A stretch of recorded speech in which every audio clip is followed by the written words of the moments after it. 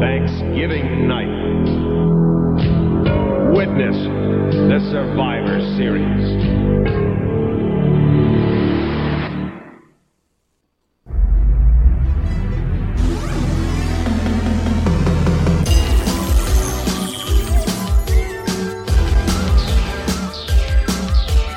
Recognized symbol of excellence in sports entertainment. Turn it on and rip the knob off.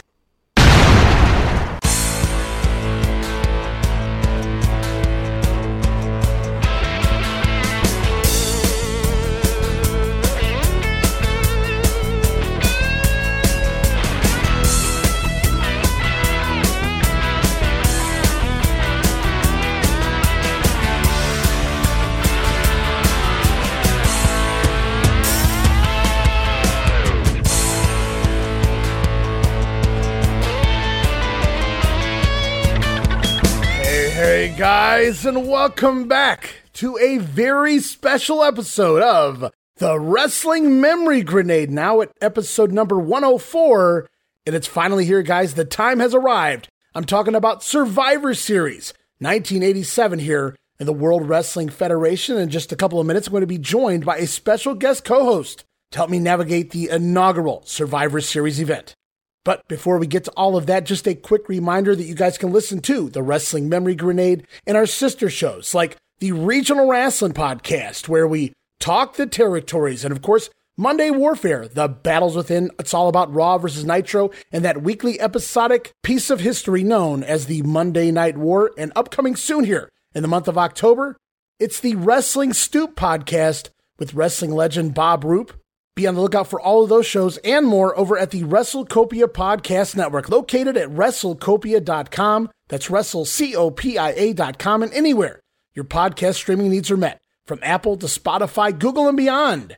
Be sure to follow me on social media, guys. Follow me on Twitter or X. You can follow me there at Wrestling Grenade. That's at RASSLIN Grenade. Also, follow and like me, Facebook.com/Wrestling Grenade. Follow me on social media for all the latest goings on here at the WrestleCopia Podcast Network. And I'm also constantly adding old school video clips and pictures from throughout wrestling history. And while you guys are at it, if you could, be a subscriber of my YouTube channel. Go ahead now and subscribe to youtube.com/Wrestling Grenade. Well over 500 videos and counting over there at YouTube. And last but certainly not least, before we jump into things here this week, just asking you guys to stop over to patreon.com/WrestleCopia. That address again, patreon.com/WrestleCopia, and take a look at that $5 all access tier. I'm going to give you guys all sorts of gifts for just $5 a month. And I've been getting a lot of great public feedback for our Patreon as of late, guys. I want to thank you guys so very much. Ian Tanner, one of many. Now, for those still on the bubble wondering if they should join, you might be asking, what do I get for that $5 all access tier, Ray? Well, I'm glad you guys asked. You're going to receive all of my insanely detailed book-like show notes, pages and pages of show notes for every episode of The Grenade, Regional Wrestling, and the Monday Warfare podcast. You'll also get early access to many of the podcasts here on WrestleCopia, where you can listen days and sometimes as much as a week earlier than the rest of the listeners. Plus, remastered versions of the earliest episodes of The Grenade Show, covering the 1989 NWA project. I went back to those shows, re-edited them from scratch, now with enhanced sound quality and new content and conversation that I originally edited out of the initial broadcast due to time restraints. I edited them right back into the show. But that's not all, guys. You also get digital downloads for your viewing and reading pleasure, and of course, our Patreon exclusive watch-along series, covering many past WWF and WCW pay-per-views, Coliseum videos, Saturday night's main events, Clash of the Champions, and so much more. Plus, random bonus video drops, all part of that all-access tier for the low, low price of just $5. No subscription, cancel anytime. Show your support, guys. Give it a try for a month. I think you'll like all the content that I offer, and every penny of it goes right back here into paying the bills at the WrestleCopia Podcast Network. So please, if you have a few bucks to spare, want to try it out, you're looking to support that up-and-coming next wrestling podcast brand, please consider making it WrestleCopia.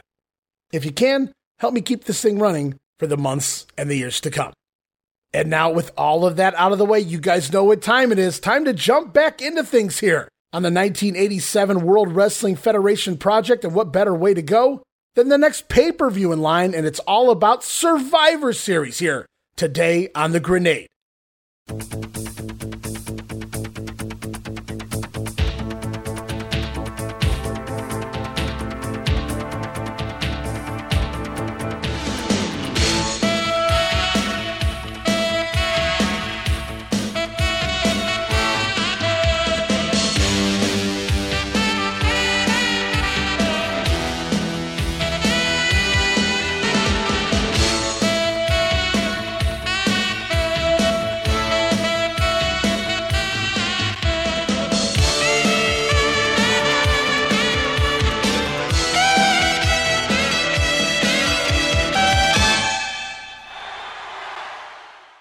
And we talked about it for a little bit on episode number 101 a couple episodes back, but I actually wanted to save the final bit of this for the actual Survivor Series episode. What I'm talking about is the Survivor Series versus Starrcade. And of course, we know Vince McMahon creates this Thanksgiving night pay-per-view in addition to his WrestleMania event, but there's actually already been a Thanksgiving night tradition in professional wrestling for the past 4 years down south, with Jim Crockett Promotions' Starrcade event. And up until this point, Starrcade had only been aired on closed-circuit television in select markets, proving to be a success, but on a much smaller scale. Now, once Crockett saw the success of WrestleMania 3, he immediately decided he too was joining the pay-per-view game. Enter Starrcade 87, Chi-Town Heat, the NWA going to Chicago, invading the Midwest wasn't the only interesting decision Crockett made, but joining the pay-per-view market to boot. Problem was, Vince had also decided to run a pay-per-view show on the same exact day. What are the odds, pal? McMahon doing his best to thwart JCP from joining in on reaping rewards of the pay-per-view industry here. So last we discussed this, the Survivor Series and Starrcade sharing the same day, the same pay-per-view channels. The NWA was already forced to move their planned event from the late evening to earlier in the afternoon in order to accommodate Vince's already scheduled Survivor Series that went on at 7:30 Eastern.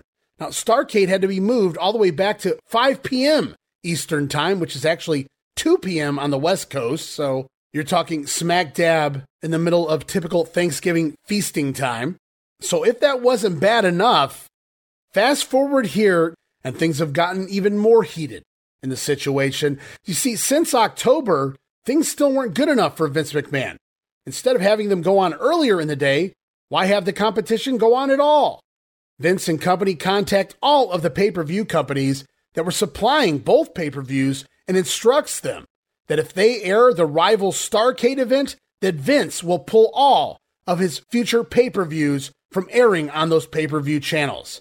Meaning, the pay-per-view companies would no longer be allowed to air his already proven WrestleMania events and any subsequent pay-per-views as well.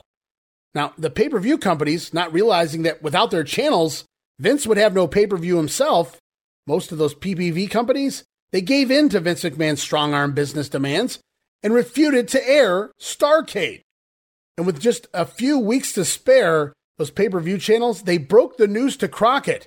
They'd no longer be airing his planned event, an event that he sunk a lot of money into, hoping to be reimbursed by the pay-per-view buys. Makes sense. Sadly for Jim Crockett, only a few select pay-per-view markets in the tried and true Crockett territory, Carolina area, they stuck by their hometown wrestling promotion and aired Starrcade anyway. And if I had to guess, I'd say they still wound up airing WrestleMania as well. But the end result in all of this? A complete financial disaster for Jim Crockett and the NWA. Financial suicide, if you will. The effects would eventually play a major part in the demise of the Crockett territory, forcing Jim Crockett to sell the family-owned business that was created back in 1935. After 53 years of serving the wrestling business, the Crockett's will be forced to sell to Ted Turner the following year, less than a year later from here in 1988. And yes, a lot of people give Crockett's willy-nilly spending and Dusty Rhodes. They say that those things also played a factor into this, but it also included this Starrcade disaster. You can't argue that. Imagine planning to sell your big event on pay-per-view nationwide, only to find out, and I'm just making numbers up here, guys, that out of 100 pay-per-view markets, a half a dozen decided to air it. Those aren't the actual figures, but you get where I'm going. So the financial demise of JCP already on the way, and Vince McMahon playing a big part in it here. This disaster created by the aggressive business mogul, Vince McMahon. Try and run my pay-per-view channels, will ya? Take that, pal.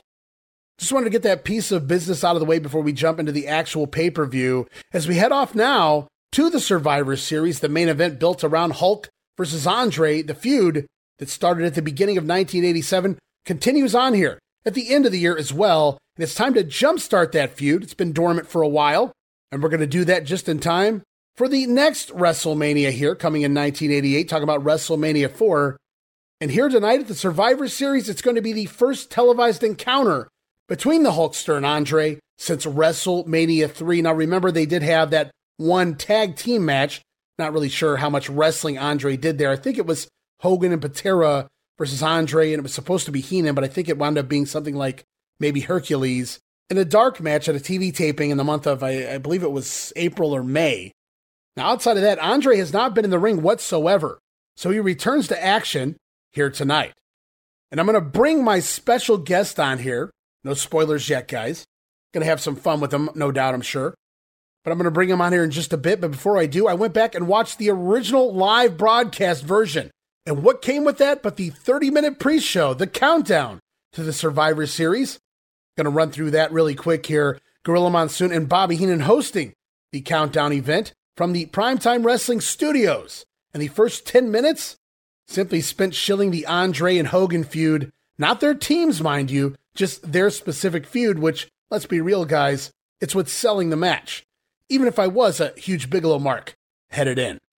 We see clips of their epic matchup at WrestleMania 3, the big showdown at Silverdome. Also of note here, no mention of Superstar Graham being injured or that Morocco replacing him, so this was clearly recorded a ways back because obviously they knew these things prior to it airing on television, so kind of interesting. Though sometimes in some markets, the countdowns would air weeks in advance, trying to sell the pay-per-view.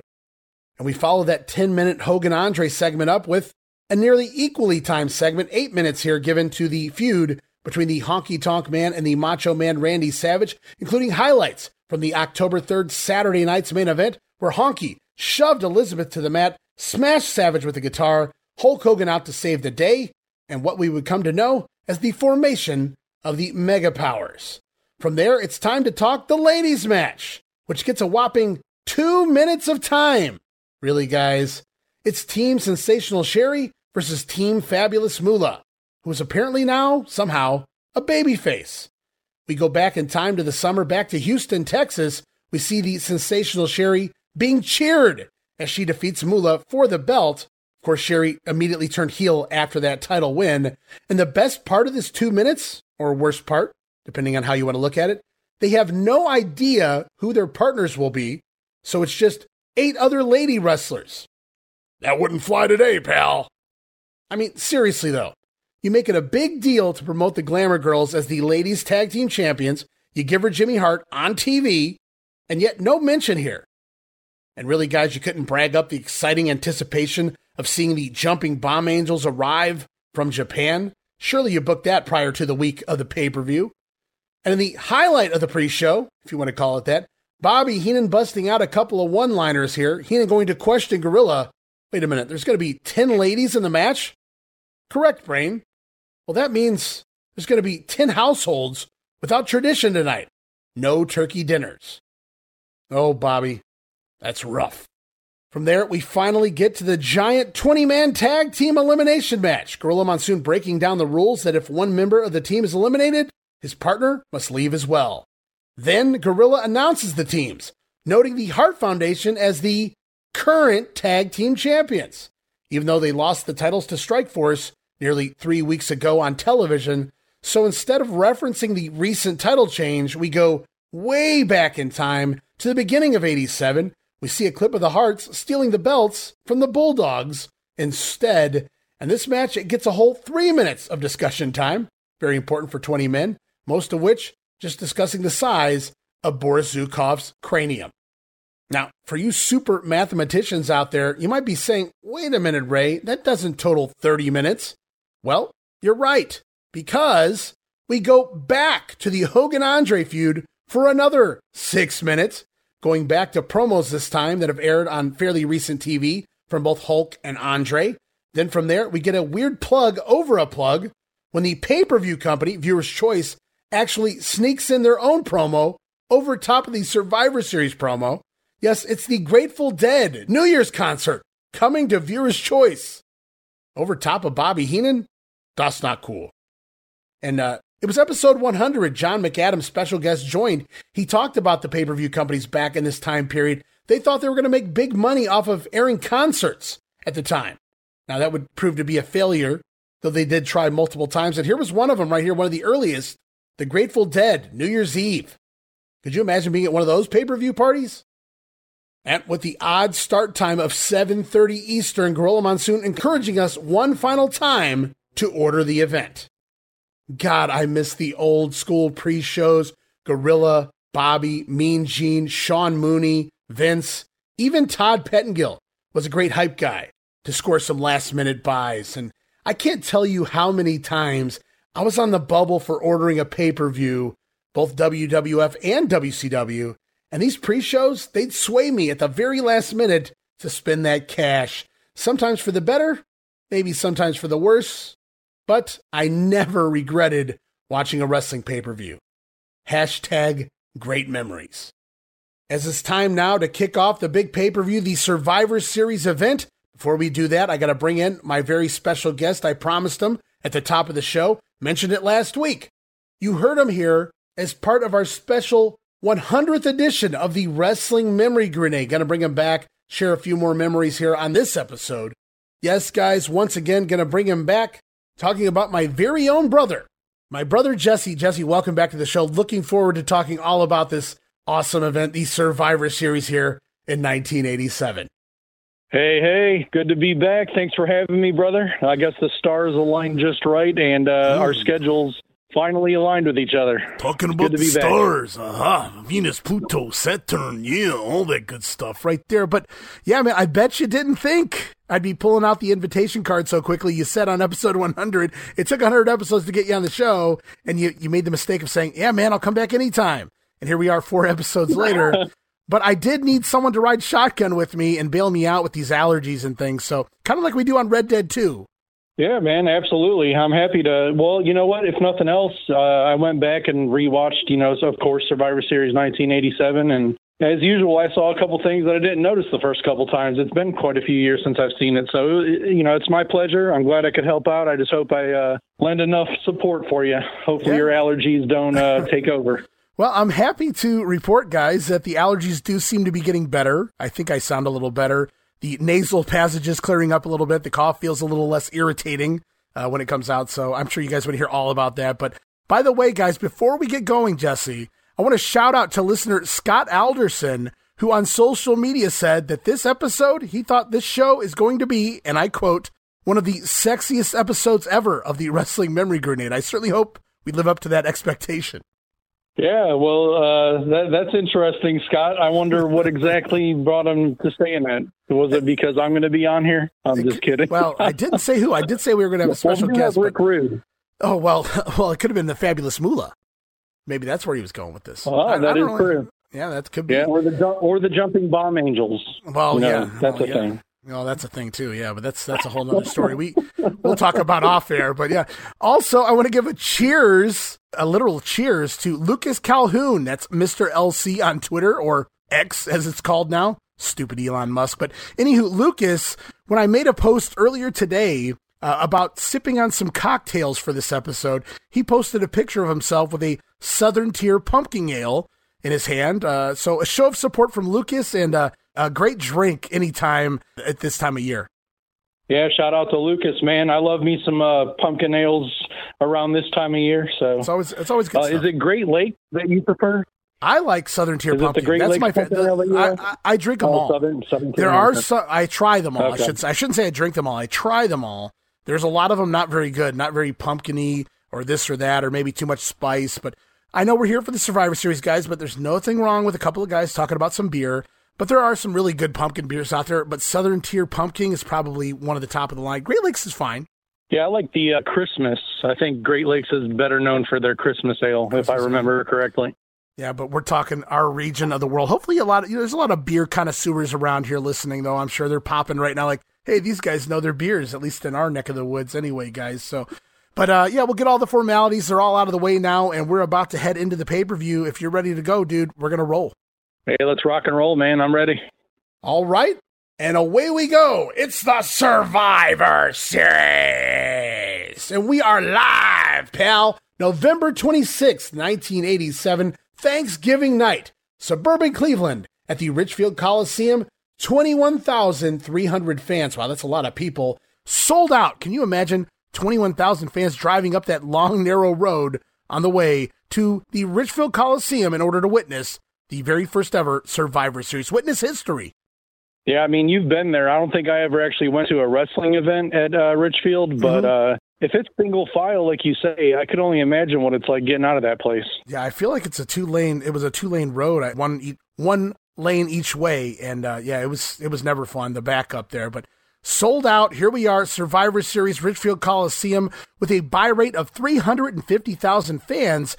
That's the pay-per-view, guys. That's just down from 400,000 who ordered WrestleMania 3. And you have to remember here in the 1980s, cable was far less available to various portions of the country than it would be in the 1990s. The cable business still growing at this point. Literal cable wire still being laid in the 1980s. People were just catching on to it. In fact, I didn't even get cable TV until early 1987 myself. But Vince, he was still using closed-circuit TV as well in select markets to make sure that everybody had the opportunity to watch the Survivor Series. And Series 87 actually does a bigger pay-per-view number than even Series 88 a year later. So the interest was clearly there for this new elimination concept of matches.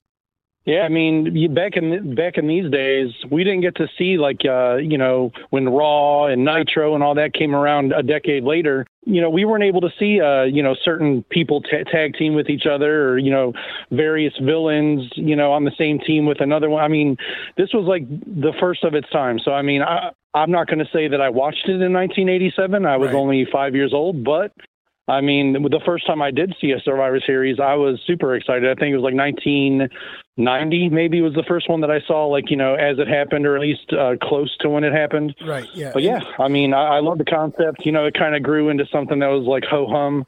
But these first couple, I was excited.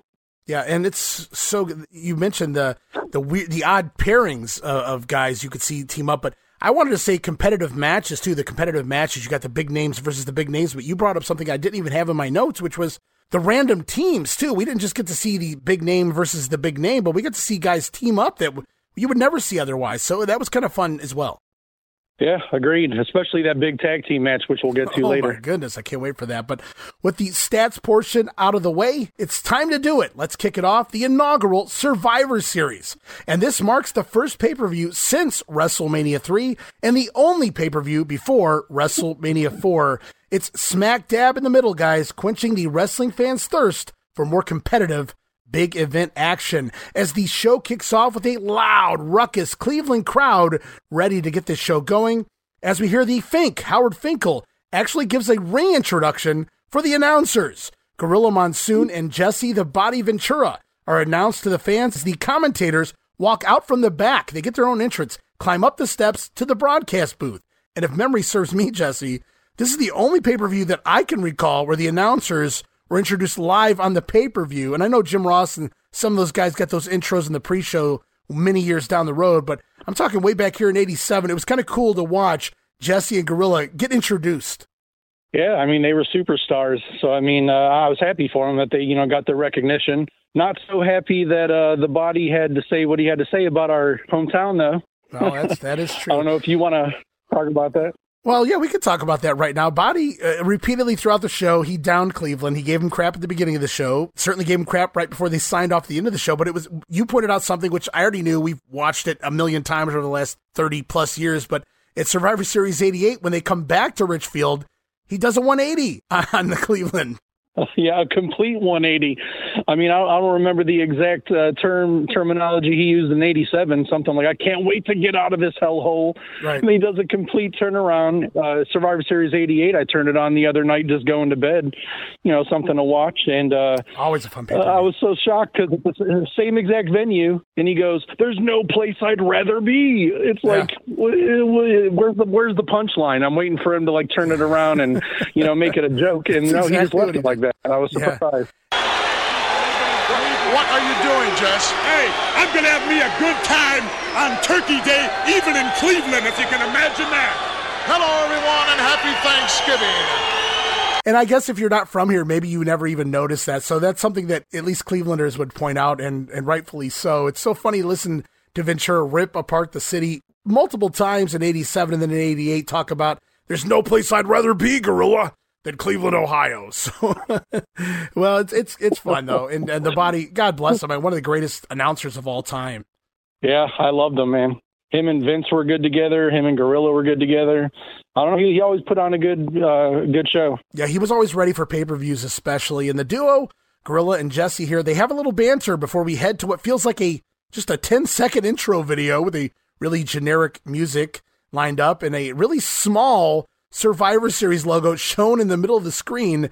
Trust me, guys, they'll get better at that in time. But some great overhead shots of the Coliseum here early on, showing just how massive that old Richfield Coliseum was. And it's back to the announcers. And I had to notice this. I talked to you about this off air several days ago. I don't know if you had a chance to go back and check it out, but boy, was Jesse Ventura wearing a shit ton of makeup here for this one. A little too much blush there, body.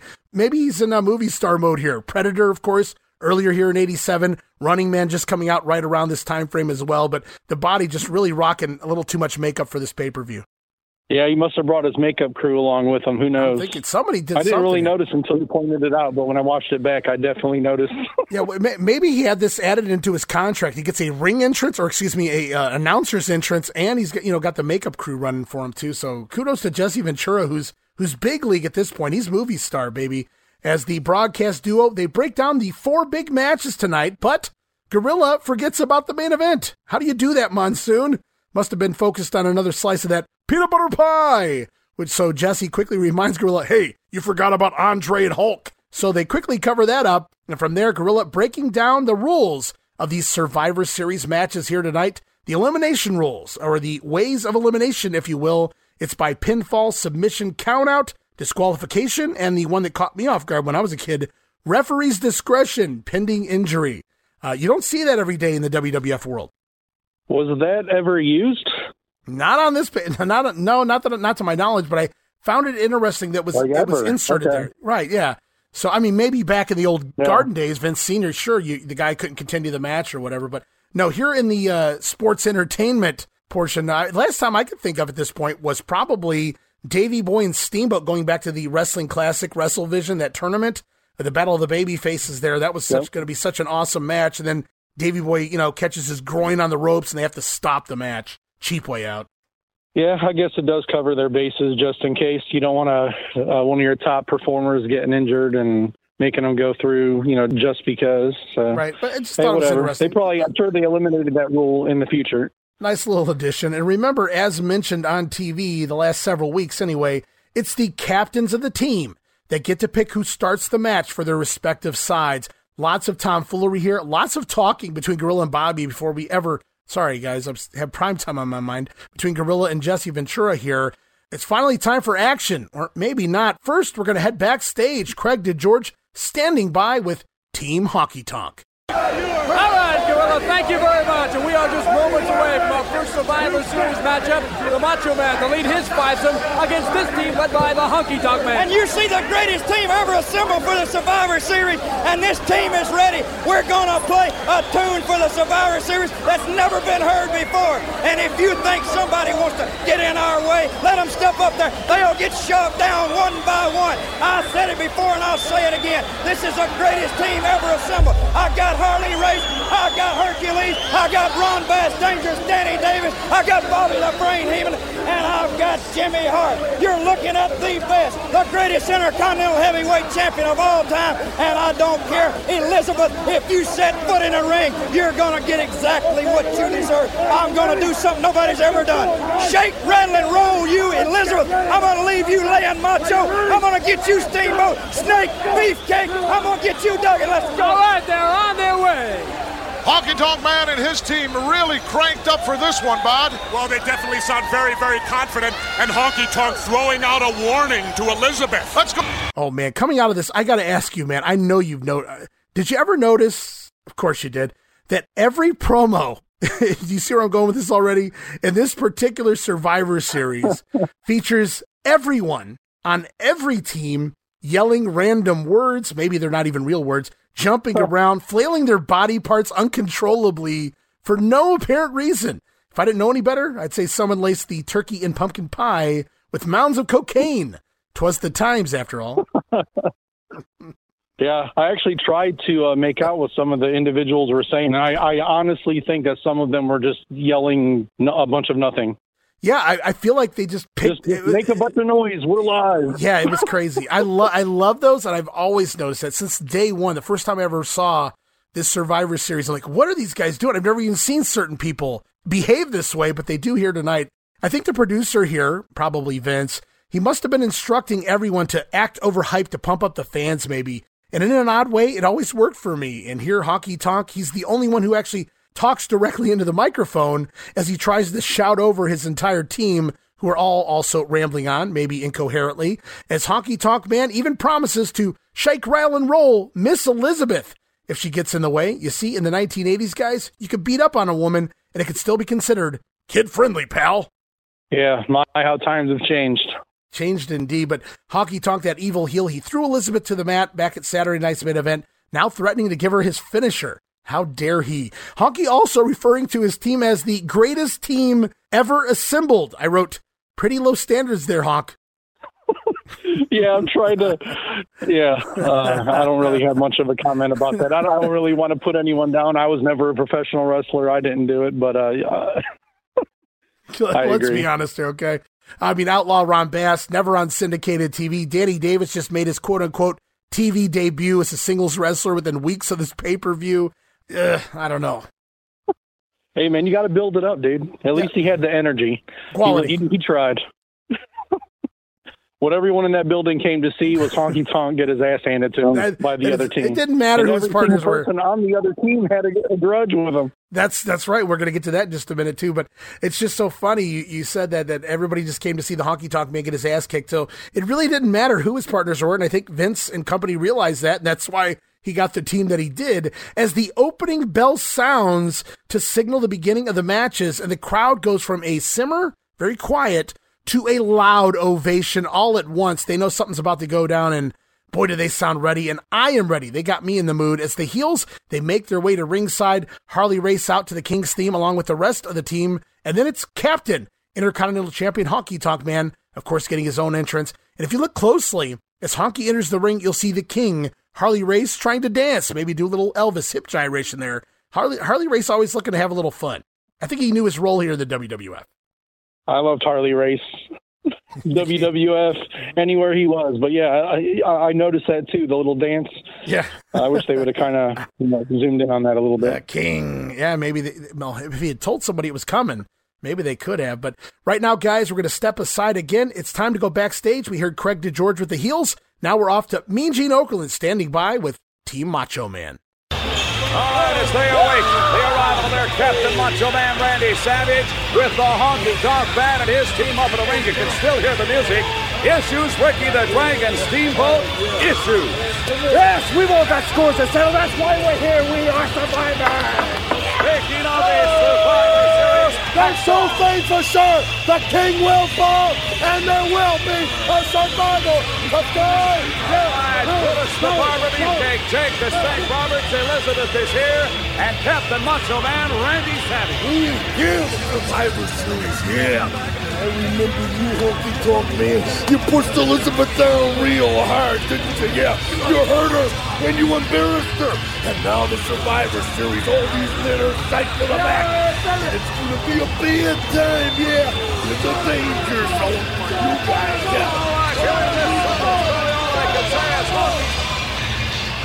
And there it was, and we're going to have a lot of fun talking about this. Team Macho, and what do we have but Ricky Steamboat making stereotypical 1970s karate noises?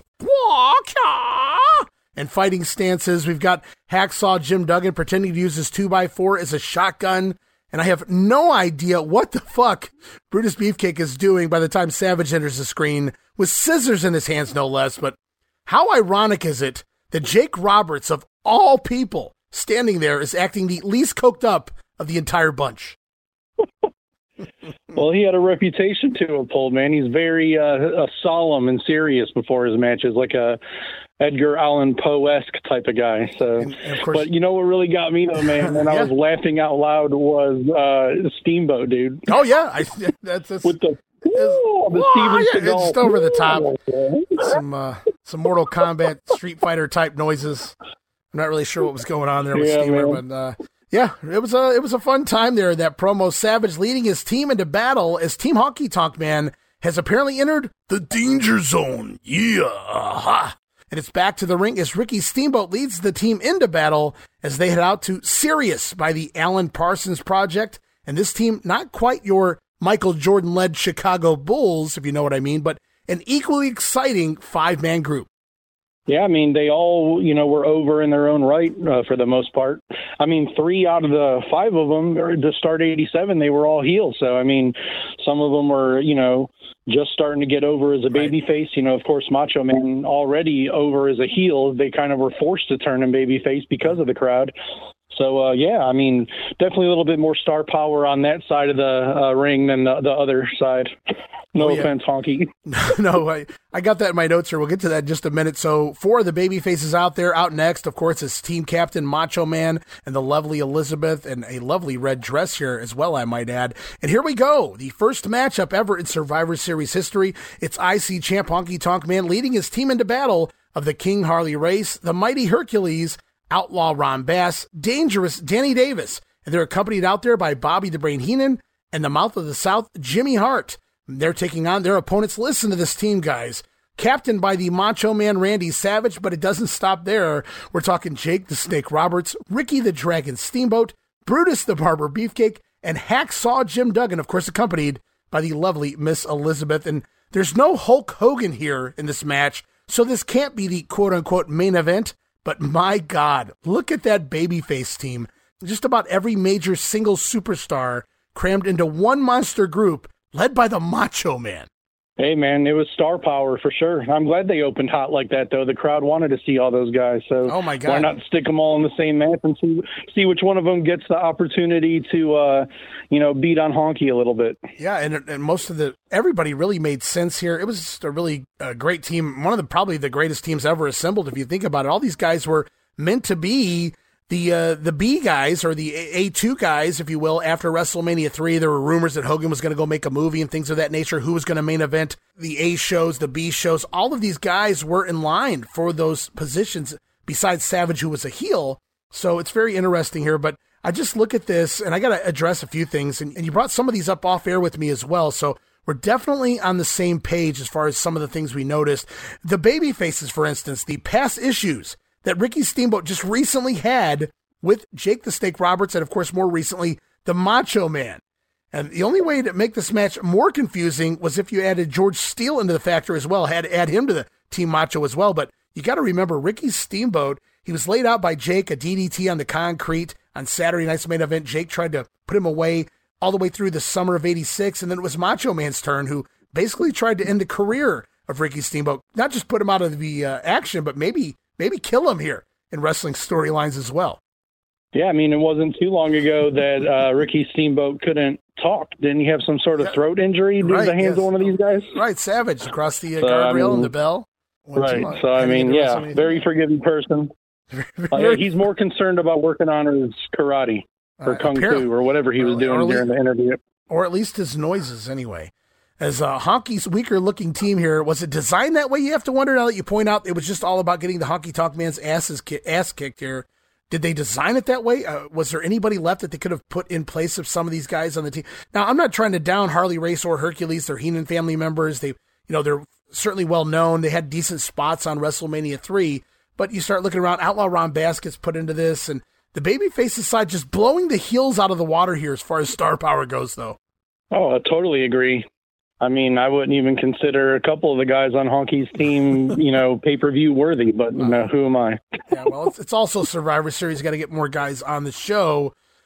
We got to look at the babyface side, though. Everyone's issues with Honky Tonk Man. It started with Jake Roberts at the beginning of the year. Honky aided Jake in turning face. Remember the guitar shot over the head on the snake pit? Then from there, Honky stealing the IC title from Ricky Steamboat, and most recently, aiding in the Randy Savage babyface turn as well, throwing Elizabeth to the mat, smashing the guitar once again, this time over the head of the Macho Man. And most recently, just a few weeks ago on TV, Brutus Beefcake getting a title shot with the Honky Tonk Man, and that went awry as well. So Honky, he has issues with almost everybody on the babyface side. Yeah, I mean, other than, did he ever have any direct interactions with Hacksaw? Not yet. Okay.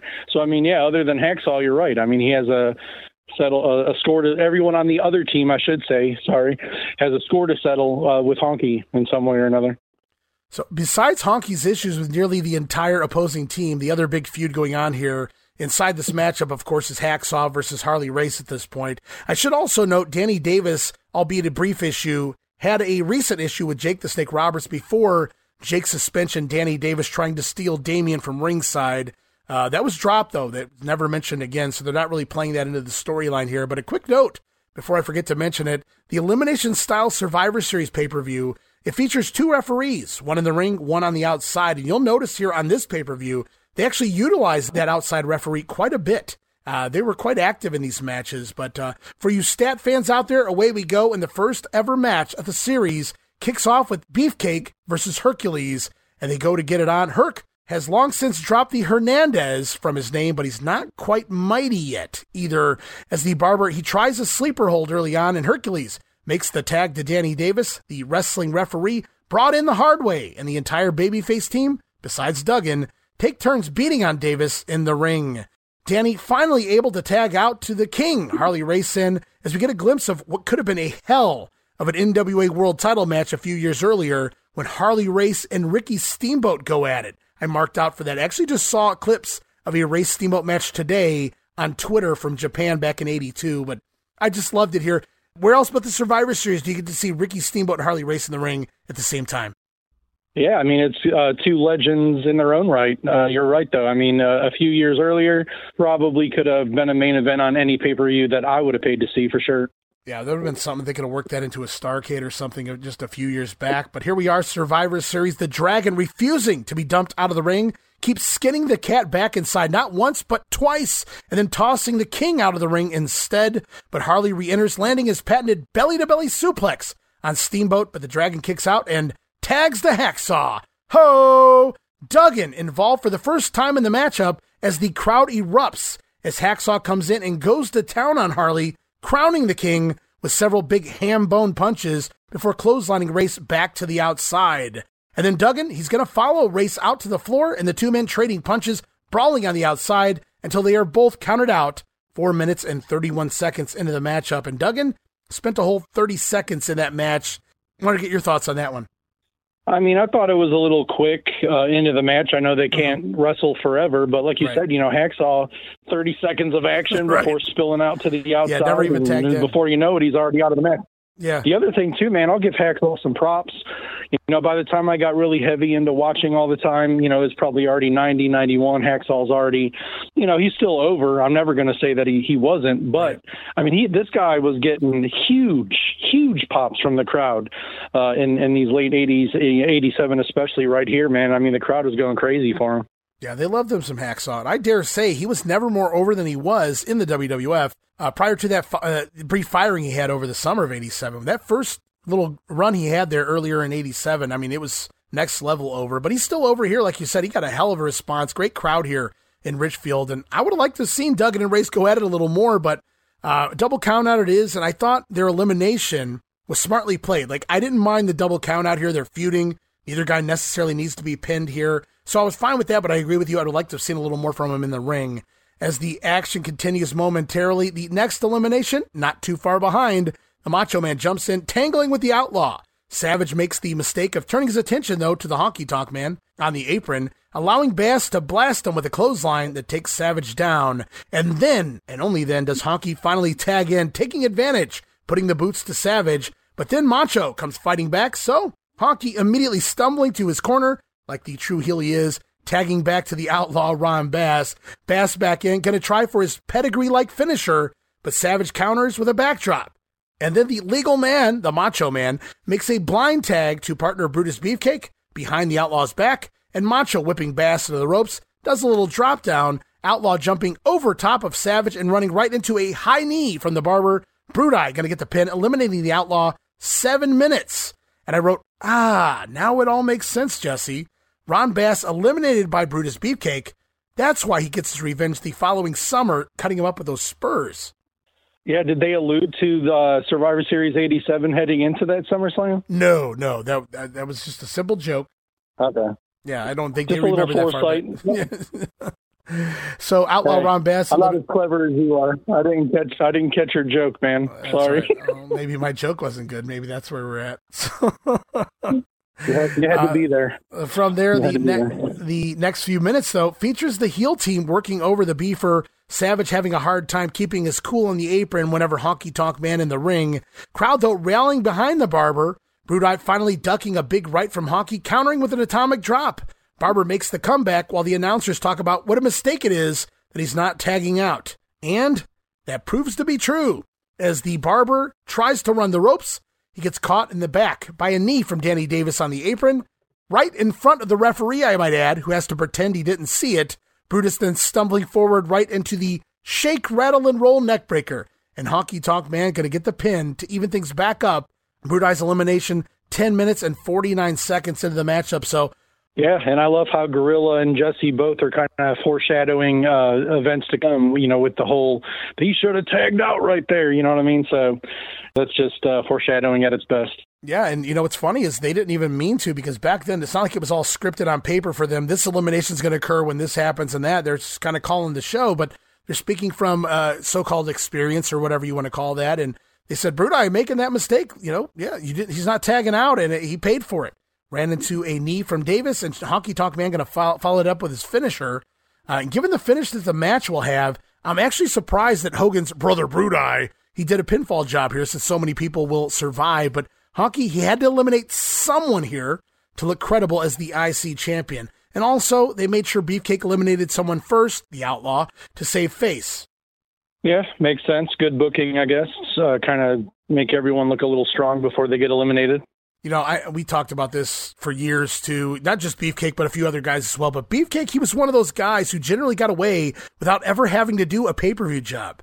I mean, seriously, if you think about it for a minute, I think this is the only time he was actually ever pinned in all of his WWF pay-per-views that he was ever on. And I'm going all the way back to WrestleMania 1, going all the way forward to WrestleMania 6, even WrestleMania 9. This may be Brudai's only pinfall loss here on pay-per-view. Well, I mean, in his own words, he was second in the company only to Hulk Hogan. So, I mean, how dare he lose on pay-per-view, brother? Well, he did say that. That is something he has said in that 1989 timeline with kayfabe commentaries. You got to go listen to that one. Beefcake has his own version of how 1989 went down. He was right there with Hulk Hogan. He was the 1B, guys. I'm telling you. But we'll get back to the matchup here. Following the Barber's elimination, Savage tries to get after Honky, but he's caught off guard by Hercules instead. It isn't too long before Jake tags in and runs into a Honky knee in the corner. It gets worked over by Honky Tonk and Hercules from there. Jesse Ventura then says something here, and he said this from time to time in the past as well, but I always found it interesting. He says, even as a heel announcer here, he notes what Honky lacks in ability, he makes up for it with pure luck. So he says sometimes it's better to be lucky than actually being good. So the WWF not trying to hide the fact that they're aware that Honky Tonk Man is not a good wrestler, but his cunning and his luck has led him this far. Yeah, I mean, it works in poker, so why not for Honky?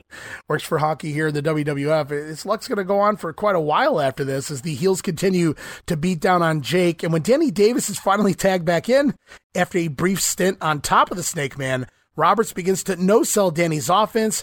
We hear DDT chants from the fans as Jake begins to fight back, delivering that short arm clothesline. And what comes next? Yes, the DDT connects to put an end to Dangerous Danny's night in 15 minutes and 9 seconds, making it now the babyfaces in the lead, 3-2. And immediately after the elimination of Davis, Hercules catching the Snake here with a nice-looking flying clothesline. I would have bought that as a pinfall. I don't know if you remember this specific spot, but Hercules just rushes in and lands a nice jumping clothesline. And the heels, they work Jake over for the next 5 minutes of the match. Yeah, I mean, it was a really nice stiff clothesline. Hercules is a big guy, man. I wouldn't want to mess with him. No, not at all. Going back really quick, though. Yeah.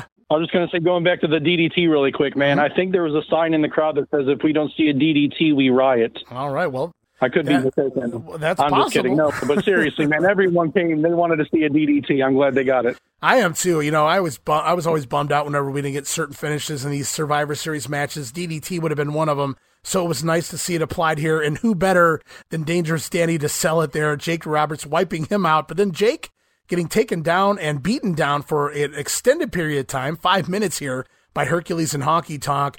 And this segment of the match goes on just entirely too long. Too many guys out there to work a heat spot on Roberts that goes 5 minutes straight. When you have to go to a chin lock of doom in a match like this, it's time to move along. Oh, I agree completely. There's too many things to get to draw it out with some chin locks, and it started hot. Let's end it hot, you know. But hey, it is what it is, and it happened. Well, we'll see what happens here. Jake tries fighting back, catching Honky Tonk with the nice knee lift, patented Jake Roberts knee lift, but the IC champion able to tag back to Hercules, and the heels stay on top. But finally, Roberts breaks that chin lock from Herc using the jawbreaker and makes the tag out to the Dragon. As we get token Steamboat offense, we see the top rope karate chop and Steamer slamming Hercules into position, tagging to the Macho Man as Savage goes straight to the top rope, delivering his patented flying elbow. Onto the mighty Hercules, and Herc eliminated 21 minutes and 2 seconds to make things now 3-on-1. And I like the idea of the heels cutting the ring in half, wearing down an opponent. Makes sense. But Jake Roberts was an odd choice because, to me, Steamboat was always much better as the face in peril, the great sell job Steamboat would do in the facials. But Jake was just in there for far too long of a stretch. Given that the match started off with 10 men, nobody had any business in the ring for 5 to 8 minutes straight. It started to drag when Hercules put Jake in that chin lock, but to their credit, they did go right into the hot tag afterwards to keep the crowd hot. Yeah, I guess I didn't even realize that Jake was in there for that long. But when you put someone in a chin lock for a few minutes, I guess that'll, tick down the time at a pretty quick pace. I love the little, what was that? The whoa, whoa. I love that, man. Yeah, well, credit Ricky Steamboat, not me. Well, no, I mean, that was that's exactly, sounds just like him. I thought I was talking to Ricky Steamboat for a second. That was my intentional impression there. Yeah, there you go. But here we go. It's down to 3-on-1, guys. It's Savage, Steamboat, and Jake versus the Honky Tonk Man. The three men that he just happened to be feuding with all year long at some point in time. And wouldn't you know it, here it is. Comes down to 3-on-1. It's almost like they wrote it this way. Yeah, almost, right? Almost. You couldn't write a better story, could you? Savage, though, initially he misses a charge into the corner going after Honky Tonk, but the babyfaces still quickly take control here. Jake Roberts, Randy Savage, Ricky Steamboat all get a little payback here on the greatest Intercontinental Champion of all time, but Savage delivering a top rope double axe handle, followed by an atomic drop, sending Honky through the ropes and out of the ring. Honky hits the floor, and he just starts walking straight to the back. And he doesn't look back either, does he, Just?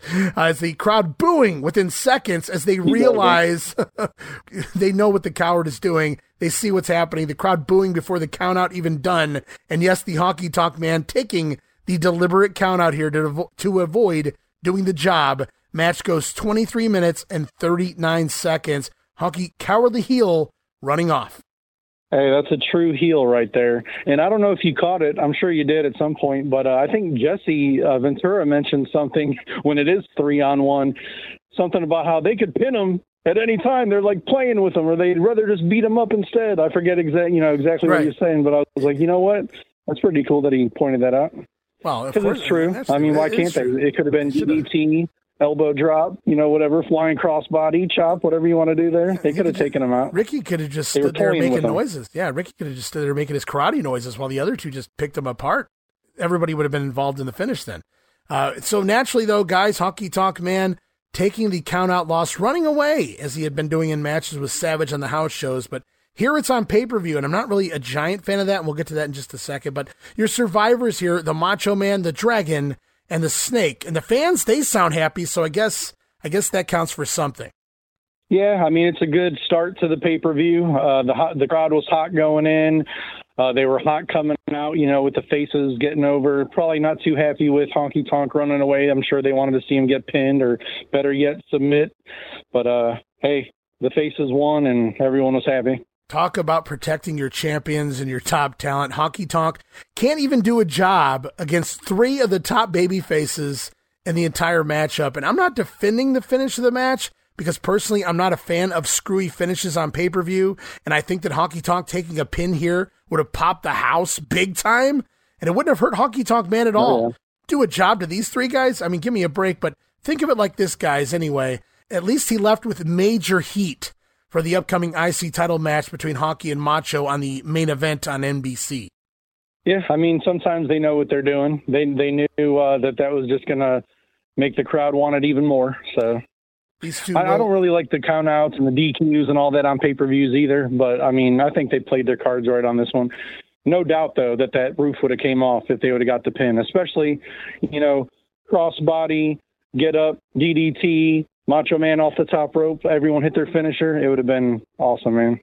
Everyone that I don't was think usually they would have buried them like that, though. No. That'd have been a little too much. I think they would have just got probably an inside cradle or reverse rolling cradle, something like that, probably here. A fluke win, if you will, even if it was 3-on-1. But I still would like to see the pinfall. We already saw the double count out earlier in the match. But other than Brutus Beefcake, everyone there that was usually protected from taking televised pins was protected here, though. For this being the first match on the Survivor Series, these guys did a perfectly acceptable job of giving us a solid match. Not a great match, but a solid one with a lot of action. But would you expect anything less from a talent pool like this? Absolutely not. I got pretty much what I expected. Other than the very end with the count out, I was satisfied with what we got. Yeah, for sure. I could have went for a pinfall finish all day long, but it was fine for the times, I suppose. And coming out, the Doug and Race feud continues on. Can't wait for their upcoming brawl throughout the Slammy Awards in December. The Macho Man going to continue to chase the Honky Tonk Man for now. Bigger things coming ahead for both guys, really. As for the rest, Steamboat will work some dream matches on house shows in December versus Ted DiBiase, usually putting Teddy over as he builds to that world title main event picture. The $1 Million Man. Dangerous Danny Davis is going to miss a few weeks after the pay-per-view, but Danny will continue his matches with Sam Houston moving forwards. Egads.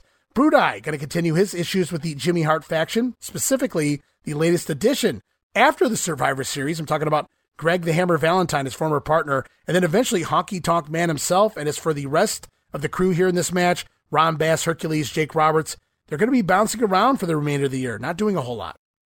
Yeah, where does Jake go after this? Does he have like a feud going with anyone heading into 88? Or I'm trying to think that the next match I recall is him and Rude at WrestleMania 4. Right, that was just the tournament match. They hadn't even started their feud yet at that point. So Jake's feud with Rude doesn't start until after WrestleMania, right? Yeah, okay. So it's quite a ways for Jake. But after all of the injury, the timeout for the injury, the suspension, he's just kind of in a standstill right now until they find something new for him. Till creative finds something for him to do long term. All right. As we roll on with the show, we're back to Craig DeGeorge. He's standing by with Team Andre the Giant.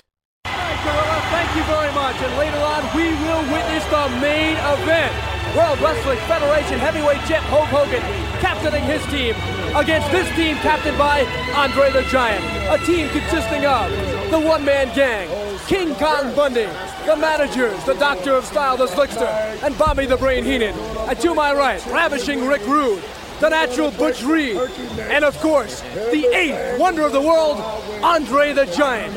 And Bobby, I know Andre, the entire team, very hopeful of tasting victory tonight.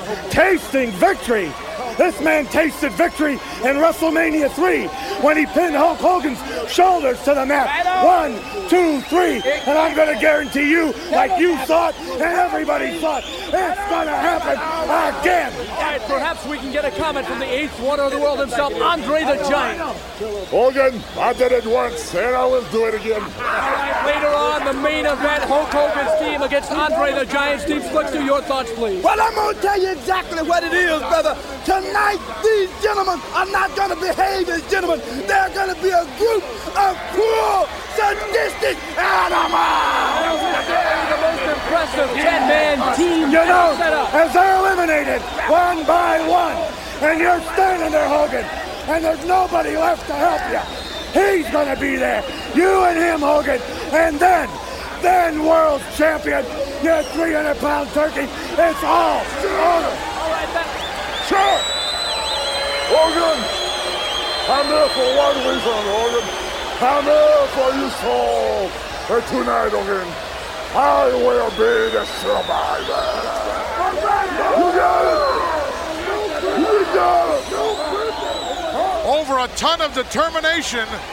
I wouldn't want to be in anybody's shoes facing Andre. I'll tell you, Andre looks definitely determined. Well, I'll say this for Team Andre. This is the most subdued of any of the interviews on any of the teams here at the pay-per-view. Other than Butch Reed shouting in the background, there really isn't a lot to make fun of here. We do get comments from the Brain, the Slickster, and of course Andre. In the spirit of the holiday, Bobby casually referring to Hulk Hogan as a 300-pound turkey. As Andre then proclaims that he's here for one reason, Jesse, to take Hulk Hogan's soul. I wrote, what the fuck is that about? Is he like the precursor to The Undertaker? Because at the beginning of the year, remember, I'm here for one reason, to challenge Hulk Hogan to a world championship match into WrestleMania. So at the beginning of the year, he was here for the world title. Now he's here for a soul. That's pretty dark. That's something else. Yeah, good catch. Maybe he did kind of like lay the groundwork for The Undertaker a few years later. If you guys are wondering why one of the main event teams cut a promo this early on in the show, well, it was to kill time while the ladies entered the ring for the next match. Yes, they all received jobber intros, all 10 of them in the ring. It's the women's champion, the sensational Sherry, leading her team of Donna Christianello, Dawn Marie, and the tag team champion Glamour Girls, Leilani Kai and Judy Martin, accompanied by Jimmy Hart, their manager. On the other side, it's the Fabulous Moolah, leading the charge of Velvet McIntyre, Rockin' Robin, and the Jumping Bomb Angels. That's Norio Tateno and Itsuki Yamazaki. Certainly unique for the period, but the WWF, they needed to fill the time here on the pay-per-view. You know, the first time I ever watched this, I want to be clear, I thought we'd be seeing a lot of rest holds, a lot of the usual token American lady wrestler spots of the time that tend to bore me to tears, guys. But little did I know at the time that the Bomb Angels had already been working with the Glamour Girls for months prior to this in Japan, as well as a few matches here in the United States and the WWF and the house shows. So we have that to look forward to here. I should also note before we get going here, Jesse, that Dawn Marie, this is Dawn Marie Johnston, not to be confused with the ECW, WWE's Dawn Marie. And believe me, guys, there's no confusion to be had. She also wrestled extensively in Japan for the last couple of years as well. Not that that means anything to Vince. Then you factor in Velvet McIntyre, one of the best lady wrestlers of the 1980s, and Sherry, pretty decent herself. And this match actually has potential once you know what you're looking at. Yeah, I mean, going in, I wasn't sure exactly what to expect, but I thought it wound up being a decent match. One thing real quick, a little tidbit or a side note, if you will. So the Jumping Bomb Angels, I don't know if you've ever watched it on the WWE network. The Ultimate Show, have you ever watched any of those where they put together like the best Survivor Series using anyone from any era? You ever see any of those shows? No, I'm not a big fan of those kind of things, but I do know that those exist on there, yeah. Okay, well, you know, I'm a sucker for stuff like that, so of course I've watched most of them. A lot of people watch those, probably why they made them. Yeah.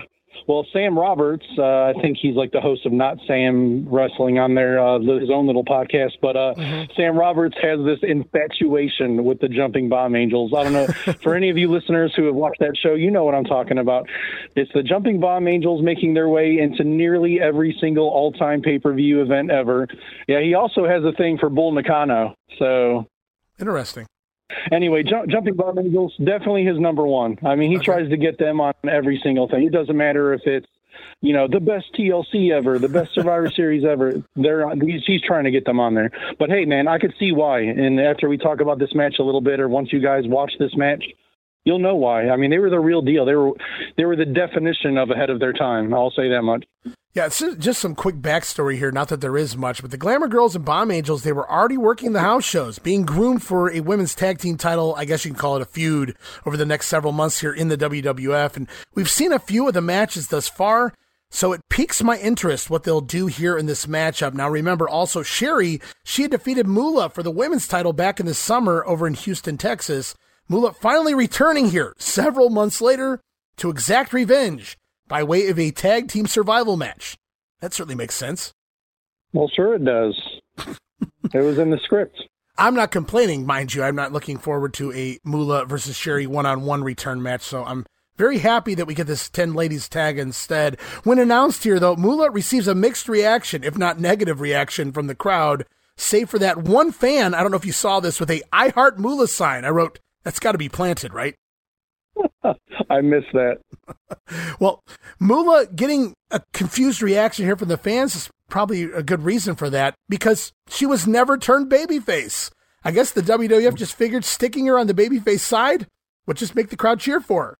And maybe Sherry heel enough that fans would just applaud Moolah, but that didn't work out here.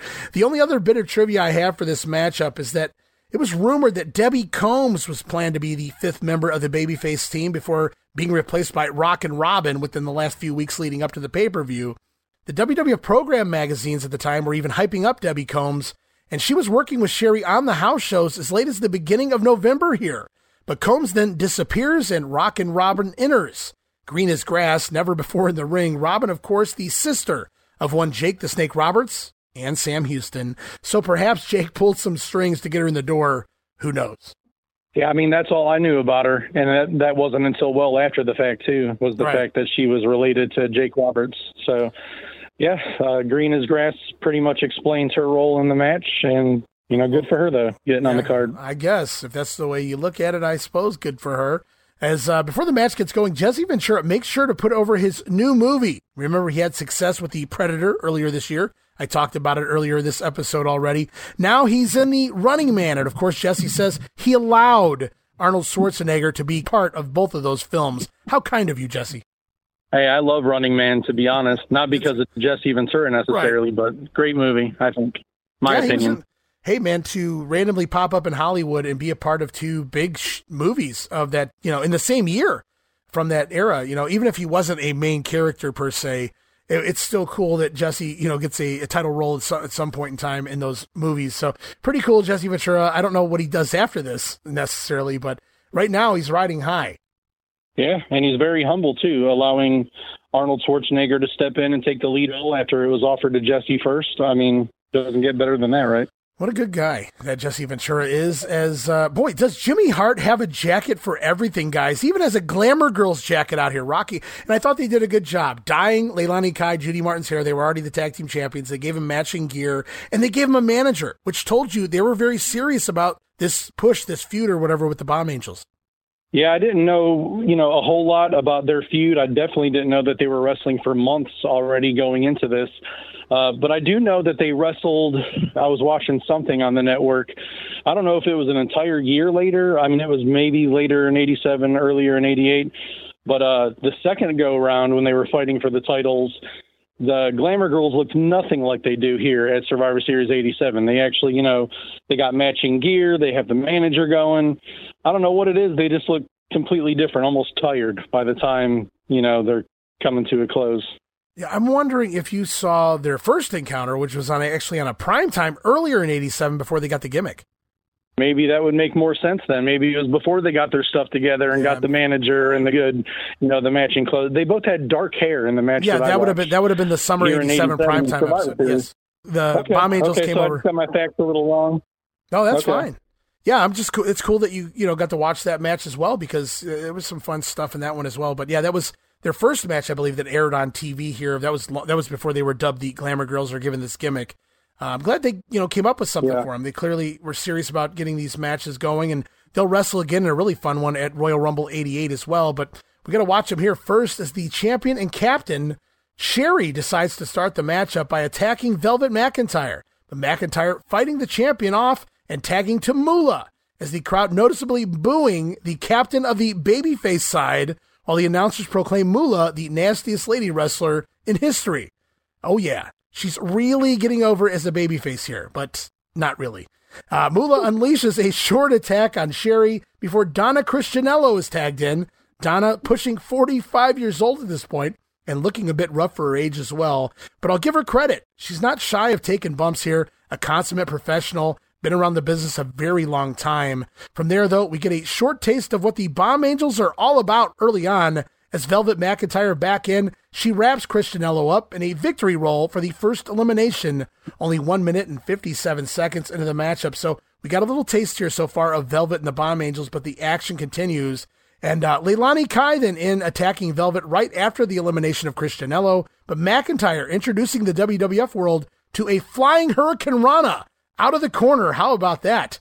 As then it's a tag to Rockin' Robin, and she gets her first piece of action, maybe ever, in the ring, as Robin gets tossed around, mistiming spots left and right, hitting the ropes awkwardly, and taking what should have been a face bump on her back. But Robin, of course, she's in there with quite a few pros. They covered up pretty well for her. As Dawn Marie Johnston tagged in, but isn't given much time to shine. Robert nailing her with a clothesline near the throat, I should add, finishing Dawn Marie off with a body block for an elimination, 4 minutes and 10 seconds.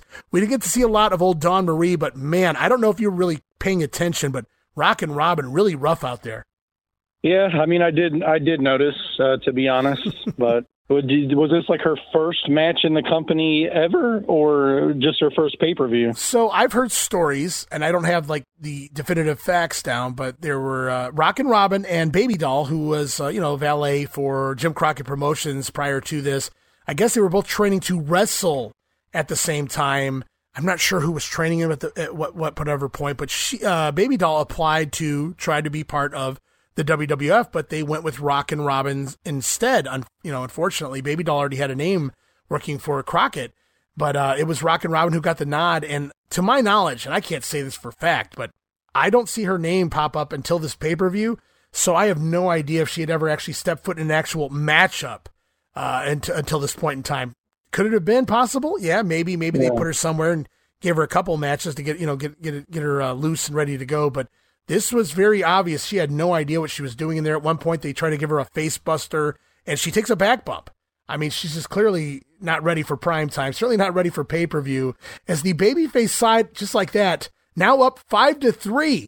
Dawn Marie and Donna Christianello already eliminated, and the Glamour Girls going to try to put a beating on Rockin' Robin here, but Itsuki Yamazaki tags in from the Bomb Angels. Yamazaki wakes the crowd up when she bridges to her feet. She doesn't kick out. She bridges to her feet out of a pinfall cover, then leapfrogs over Judy Martin, turns it into a sunset flip, but it doesn't stop there. She continues to dazzle the unsuspecting Richfield crowd and turns a body scissors into a victory roll. May have been the first time I've ever seen that here in the United States. As Yamazaki, she's going to follow all of that up with a pair of high knees to Leilani Kai, and the crowd just, they've come unglued. They've come to life. Maybe they were feeling the way I did the first time I ever watched this match, going in like, we're going to get this. But these girls, they woke the crowd up. Even Gorilla and Jesse, they sounded genuinely entertained by the Bomb Angels. Well, even this Jesse, sitting on the couch watching it, was starting to be entertained when they got in the ring. I agree completely. Yeah, they woke the announcers up. They woke the crowd up. The entire feel of the match changes. The pace picks up. These girls are getting physical, and not just pull your hair physical either, guys. Nobody in the United States had seen anything like this at this point in time from the women here in the U.S., and they were just eating this up. And I'm not going to lie. Like I said, I walked into this matchup the first time thinking and responding like most of these fans did, due to that Moolah troupe of women's matches from the decades prior.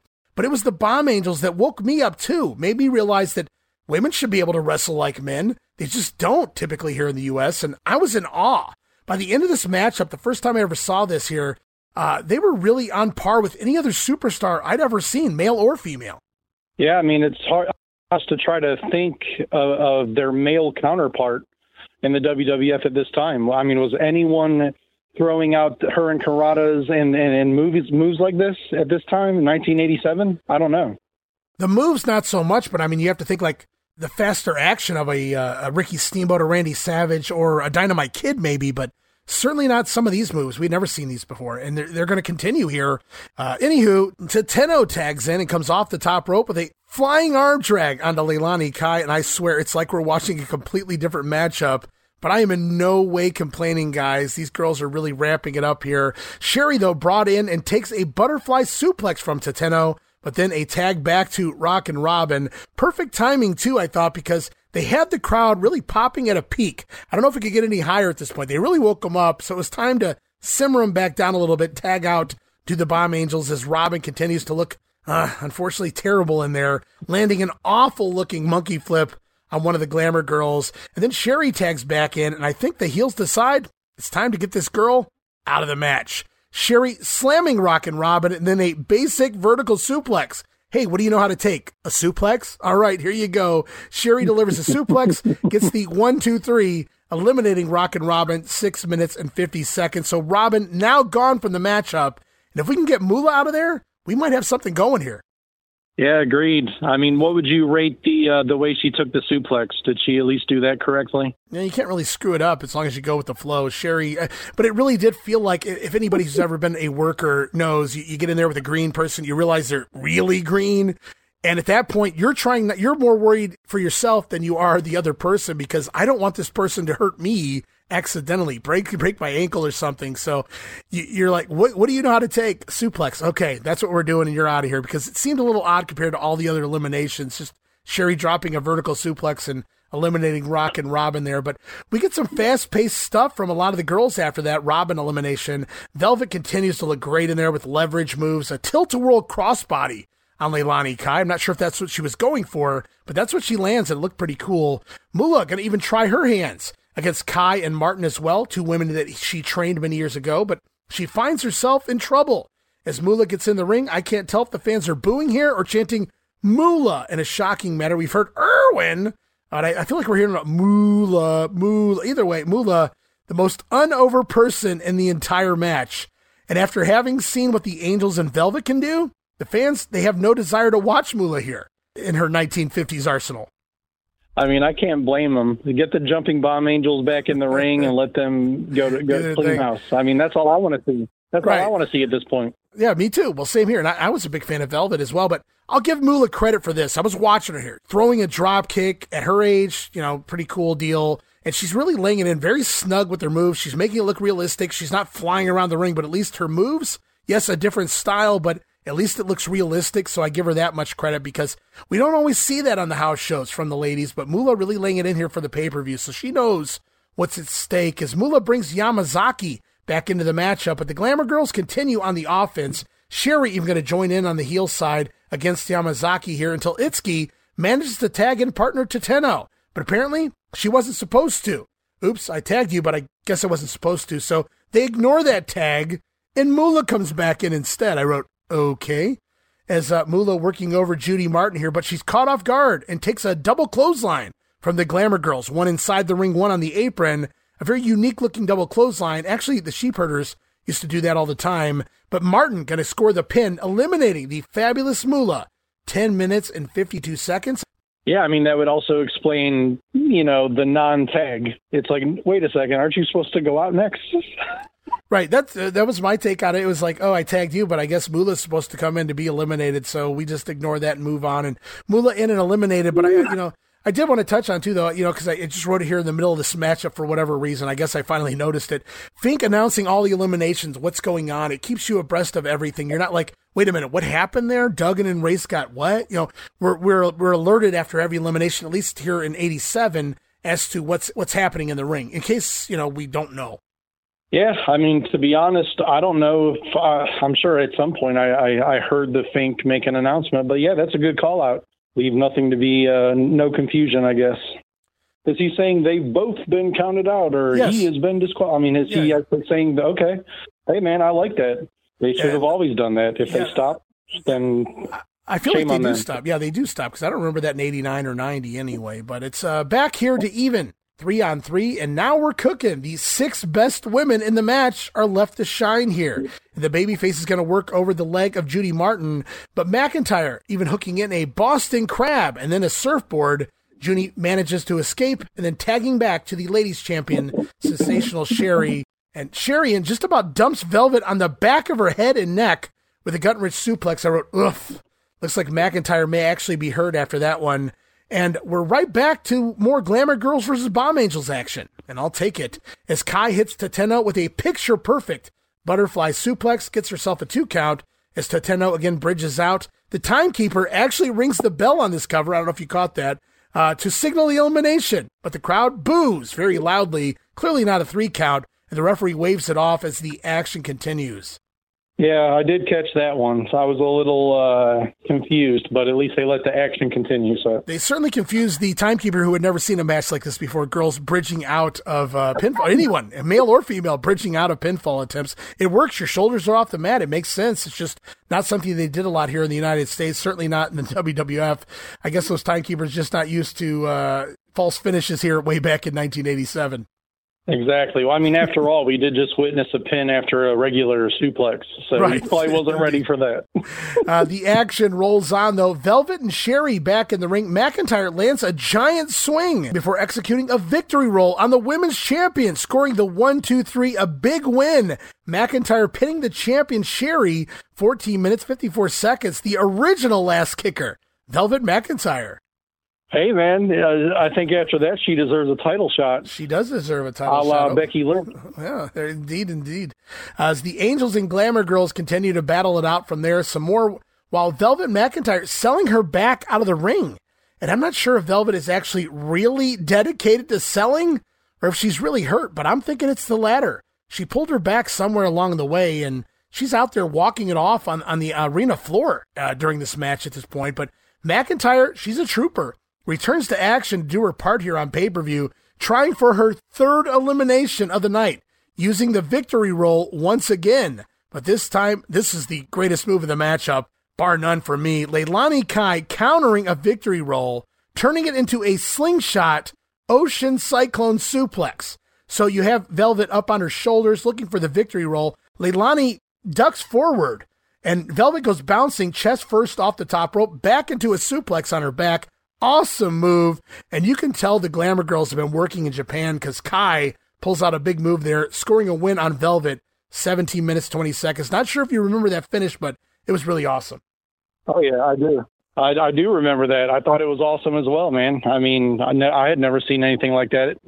I don't know if I've really ever seen that since then. I'm not saying that no one's ever done that, but it was kind of like one of those in the moment. It worked because of, it was situational. Like, I don't know if anyone's ever said, hey, let's set this move up or let me purposely do this move. Not that I know of anyway. Well, nowadays they do that all the time. They just, let's just set this move up. It doesn't have to make sense now. But no, I get what you're saying. Back in those days, you wouldn't have seen that too often. But I don't recall, honestly, ever seeing it before again. But it's been years since I watched a lot of the Joshi stuff. Maybe that's something that happens a lot over in Japan. But I love the spot, and Leilani Kai nails it beautifully there. And it was a very believable finish in a men's match, much less a women's match here, as Velvet McIntyre is eliminated. And again, what a trooper. If her back was indeed injured, knowing she was going to take a bump like that, just kudos to Velvet McIntyre. As we are now down to Jimmy Hart's tag team of the Glamour Girls versus the Jumping Bomb Angels. And a brief 4-way melee breaks out with the Angels on top, until Judy Martin catches Yamazaki with a knee in the back as she's running off the ropes. Kai then slamming Itsuki and goes up top, but she misses a flying splash as Yamazaki makes the big tag to partner Tateno, who goes straight up to the top rope and hits Kai with a high cross body press for the elimination. 18 minutes and 35 seconds. Judy Martin then rushing in to take over, but it isn't too long before she ends up taking a flying knee drop from Yamazaki as well, and a double backdrop by the Angels from there, and that's when manager Jimmy Hart, he's worried. Jess, he jumps up onto the apron to run distraction, but that too doesn't work. Tateno drop kicking Jimmy Hart off the apron. Great bump, by the way, Jimmy. And Yamazaki comes off the top rope with a flying clothesline on Martin for the final elimination. Your survivors, the Jumping Bomb Angels. 20 minutes and 14 seconds, and I wasn't really offended by the time. Yeah, I was going to say 20 minutes. I mean, they got more time than some of the what they call divas. So, I mean, well, probably for good reason. I was okay with it. No, yeah, I was fine. Very, very good reason. I remember a couple of those divas elimination matches. I wish they went a little shorter than they did. Just saying, guys. Shorter than 5 minutes? But this was probably. I don't know. This was better. Well, they got to a point, I don't know if you remember, but there was a Survivor Series where they had all these elimination matches, and they got to the Divas match, and it wasn't an elimination match. They decided at least that day that it was just one pinfall. Let's just get these girls out of here. One pin and the match is over. Yeah. That's crazy. Did they last minute turn it into a bra and panties match? Well, I don't remember, but that's always possible. I think I could say yes and never be wrong when it comes to a question like that. I mean, that's just how it rolled back then. Couldn't get away with that now. Yeah, that's something we'll never see again. But this matchup was better on so many levels than what I originally expected the first time around.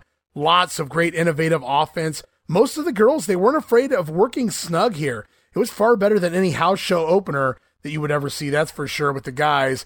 The dead weight eliminated early, and things really picked up once the Bomb Angels tagged in. Crowd was accepting of the match, but after that initial display by Yamazaki, they fell in love with the Bomb Angels, best way I could explain it. The fans, they seemed to wake up and become more invested in the matchup when the pace started to pick up with those girls. We got just enough taste of the two ladies teams here to have everybody interested in their title match at the Royal Rumble in 1988, which also doesn't disappoint. Yeah, I mean, after watching that match now, after not seeing it for so many years, I was pleasantly surprised. I don't recall me being, that interested in the match, but I definitely was, and it took me down a rabbit hole, and I find myself watching the Jumping Bomb Angels in matches in Japan, and then when they went into their singles careers, and like before I knew it, it's like 2 o'clock in the morning because I'm just sitting here watching all these Jumping Bomb Angels matches. It was crazy, dude. That's pretty damn cool. That's cool that, wrestling can still do that for you all these years later. It's cool for me that I've seen everything I've seen, on tape or on TV nowadays, and I can still go back to a 1987 video and watch it and still be entertained by just what they did here. It was unbelievable for the time. And elsewhere, Velvet McIntyre, she looked like she might have injured her back legit, like I said, but she was a trooper. Getting the pin over Sherry on pay-per-view, it had to put Velvet in a spot to be a contender for the title, as you said. After decades as a heel, the fans, though, they just weren't buying into Moolah as a babyface, especially when they didn't actually turn her face. And she barely had interaction with Sherry at all in the match, if at all, considering this was supposed to be Moolah's revenge. Yeah, I mean, we know there was at least one fan in the crowd that was cheering for Moolah. I heart Moolah. I'm not going to speculate as to who that was, but it was a smart move, though, to put someone with the name value of Moolah in that captain spot to sell the matchup, though, because they really didn't know who they were going to put underneath in those teams. But this match was clearly not about Moolah. Really good ladies match for so many American women to be involved, but it was clearly about the Glamour Girls and, of course, the Jumping Bomb Angels. Yeah, I agree. I mean, it was every bit of more than what I expected. Not every bit of what I expected because, like I said, I was pleasantly surprised, and I'm glad I watched it. I'm not going to lie. In my younger days, I may have probably fast-forwarded through the women's match, but I wanted to give it its due, and I'm glad I did because I enjoyed it immensely. Yeah, and I'm not going to lie either. I'm sure there were times where I have fast-forwarded through the ladies' matchup, but there were probably also times where I didn't watch the Hulk Hogan matchup as well. I want to get to that tag team match, man. That's what I was, the 20-man tag, if you will. So, but I mean, 88s, I always thought 88s was better, but I love 87s as well. But moving forward here for the ladies, Sherry, she's going to continue her dominance as the women's champion, at least on the house shows, not a lot on TV. For quite some time to come, working most of 1988 against the very green Rockin' Robin. Kudos to Sherry for that. And if I remember correctly, this also marked the swan song for Moolah in the WWF rings. I suppose it was time Vince took her aside and said, "Moolah, it's time to move on, pal. You're 64 years old." I don't believe she returns again until the Attitude Era, at least in a wrestling capacity. So this was basically it for Moolah. So she drops the belt to Sherry over the summer. She comes back to work the pay-per-view, loses again, and then Moolah's pretty much gone from the WWF circuit anyway. As sadly, we won't see much more of Velvet McIntyre either, though, even though she pinned Sherry. And she had a tremendous showing here herself. Velvet doesn't really return a whole lot after this, unfortunately. Dawn Marie, she was a one-off, and no offense to her or anyone else for that matter. she was the definition of filler here. They just needed another lady on the team. They could have plugged just about anyone else into that spot, and it would have meant the same thing. Donna Christianello, 45 years old at this point, but a well-respected veteran, probably just a moolah call to fill in a spot in the matchup, but she definitely earned the spot after years, a couple of decades or more into the business. And still sad, though, no Debbie Combs, who had been working Sherry up until a week or two before the pay-per-view on the house shows. Debbie would have been a major upgrade to Rockin' Robin, but I get it. They were grooming Robin straight out of training. What does Rockin' Robin's career look like after Survivor Series 87? Well, we know she beat Asking Sherry. for a friend. Yeah, she's asking for, we know she beats Sherry eventually for the women's title. She defends the title at Rumble 89. You know, she sings America the Beautiful at WrestleMania 5. Tremendous job. And then, not a whole lot of Rockin' Robin after that. That was pretty much the end of Rockin' Robin. So she retires the ladies' title, I guess. Run. If you want to call she it that. made a little run, props to her. Yeah. So she had a little time there with the World Wrestling Federation. Yeah, but that's what's to come, guys, for those curious of Rockin' Robin in 1988 and beyond. As we head off now, it's coming, Jesse, the big one, the 20-man tag. And right now, it's time to hear from Craig DeGeorge as he talks to the team of the Hart Foundation. Thank you very much. The tag team matchup in the Survivor Series is only moments away. Strike Force will lead one team against this team led by the former champion of the Hart Foundation. Bobby Heenan, you will have your work cut out for you going against a team led by the tag team champs. Our work cut out for us. It's going to be a piece of cake. It's going to be a piece of cake. Nobody's ever been more ready than these teams they're put together. Nobody. And I hope they're ready for the beating of their life. I'm wondering about one thing, Jim the Anvil Neidhart. You saw what happened to Jimmy Hart. I'm wondering if that's a bad omen. Bad omen? Bad luck? No bad luck. This Motley crew, we don't need luck. We don't need luck at all. All right, well, I'll tell you another thing. Bobby Heenan, it's going to be some matchup indeed. You bet it's going to be a strong matchup. You can bet anything you want, but there's only going to be one winner. Wait a minute, Jimmy Hart. Jimmy Hart, you look a bit disheveled, Jimmy. Somebody's gonna get hurt. Nobody does this to me. Let's hurt somebody. Help me with my check again. Let's hurt somebody, baby. Nobody does. Gentlemen, I am noticing one thing. Where are the Bolsheviks? Where are the Bolsheviks? They're in the ring with Slick. They're getting ready to sing the Russian national anthem, and we're getting ready. We're getting ready to survive.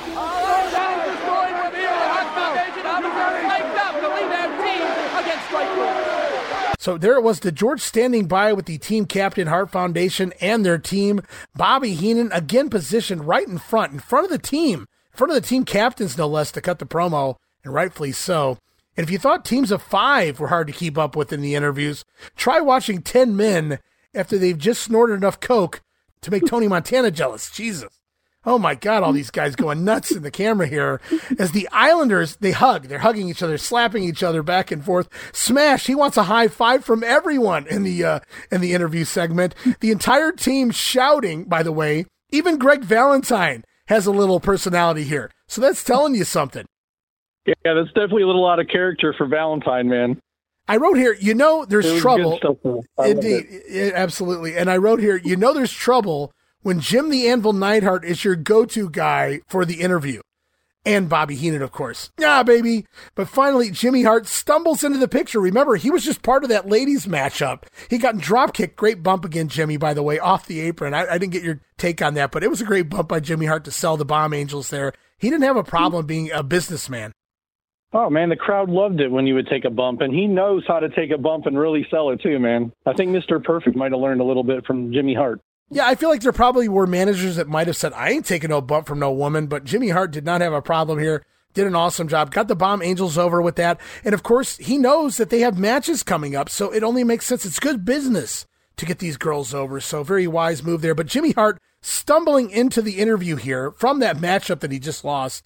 Hart, by the way, now 0 for 2, Honky Tonk Man out, and, of course, the Glamour Girl's gone as well. So Hart here for the third and final time here tonight in this tag team matchup.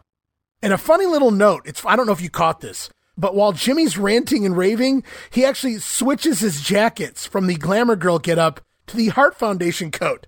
Time to put on the new one for the new matchup. Craig DeGeorge notices that the Bolsheviks are missing. Well, why'd you have to bring that up for?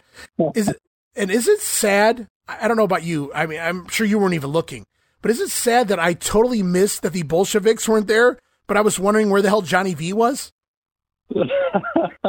Yeah, to be honest, I didn't really notice the Bolsheviks were missing until they called it out at the end there.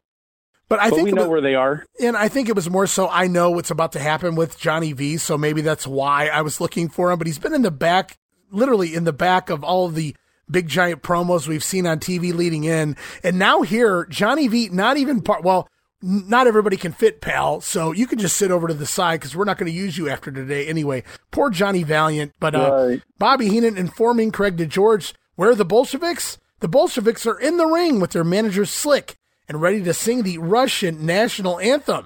But again, I ask, where was Johnny V? Damn it.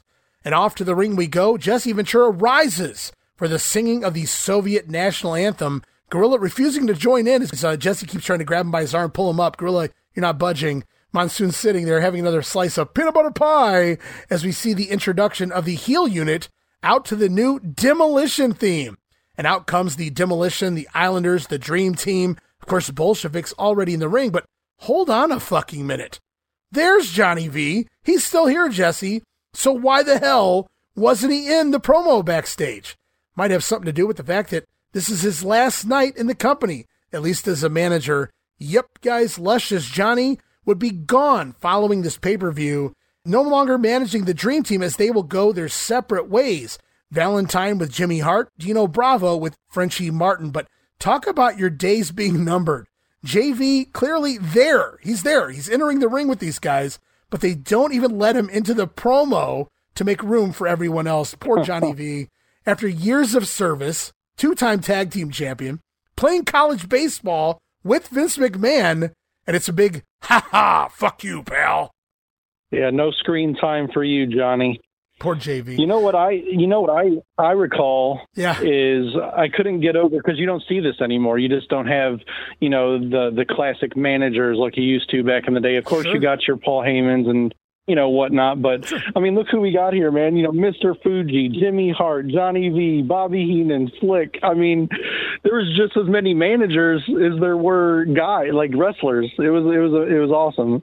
I miss those guys. I miss those great. days. Every team was represented by a different manager. It was so cool. And that's the who's who of managers too, man. Absolutely. Well, it was pretty much all of them. Last out, it's the team captains, the Hart Foundation, as we head to Mean Gene Okerlund. He's standing by with the entire team of Strike Force. Ladies and gentlemen, the most awesome array of manpower ever assembled. The Survivor Series, a total of 10 teams, 20 men long. Strike Force here, Tito Santana, Rick Martel, captaining the Killer Bees, the Young Stallions to my right, the Rizos, and former tag team champions in the British Bulldogs. Your opponents, Tito Santana, out of the ring, waiting for you and your team members. That's exactly right. So we're going to be going up against individuals. You're looking at a team, and we don't care which one of us is in their list, because this team is going to win, baby. Yeah! All right, to inspire Rick Martel, any special tragedy, the moment has arrived. Look at us. Our blood is running hot. We're ready for him. And our motto is unity for victory. We're going to stick together for survival. And believe me, there's only one way out for us. For our team is to be the winning team. Right. I see something here I do not see in their opponents, and that is total unity. They are a team. What a team. So there it is. We hear from the new tag team champions, both Tito Santana and Rick Martel. And how's this for a shock? The British Bulldogs and Rougeau brothers standing next to each other and having conversation, or at least pretending to.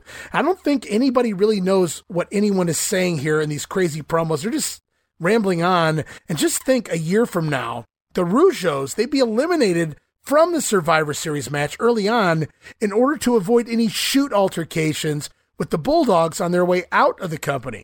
But the highlight of this interview for me was jumping Jim Brunzell, flapping his quote-unquote B-wings in the late seconds of the interview.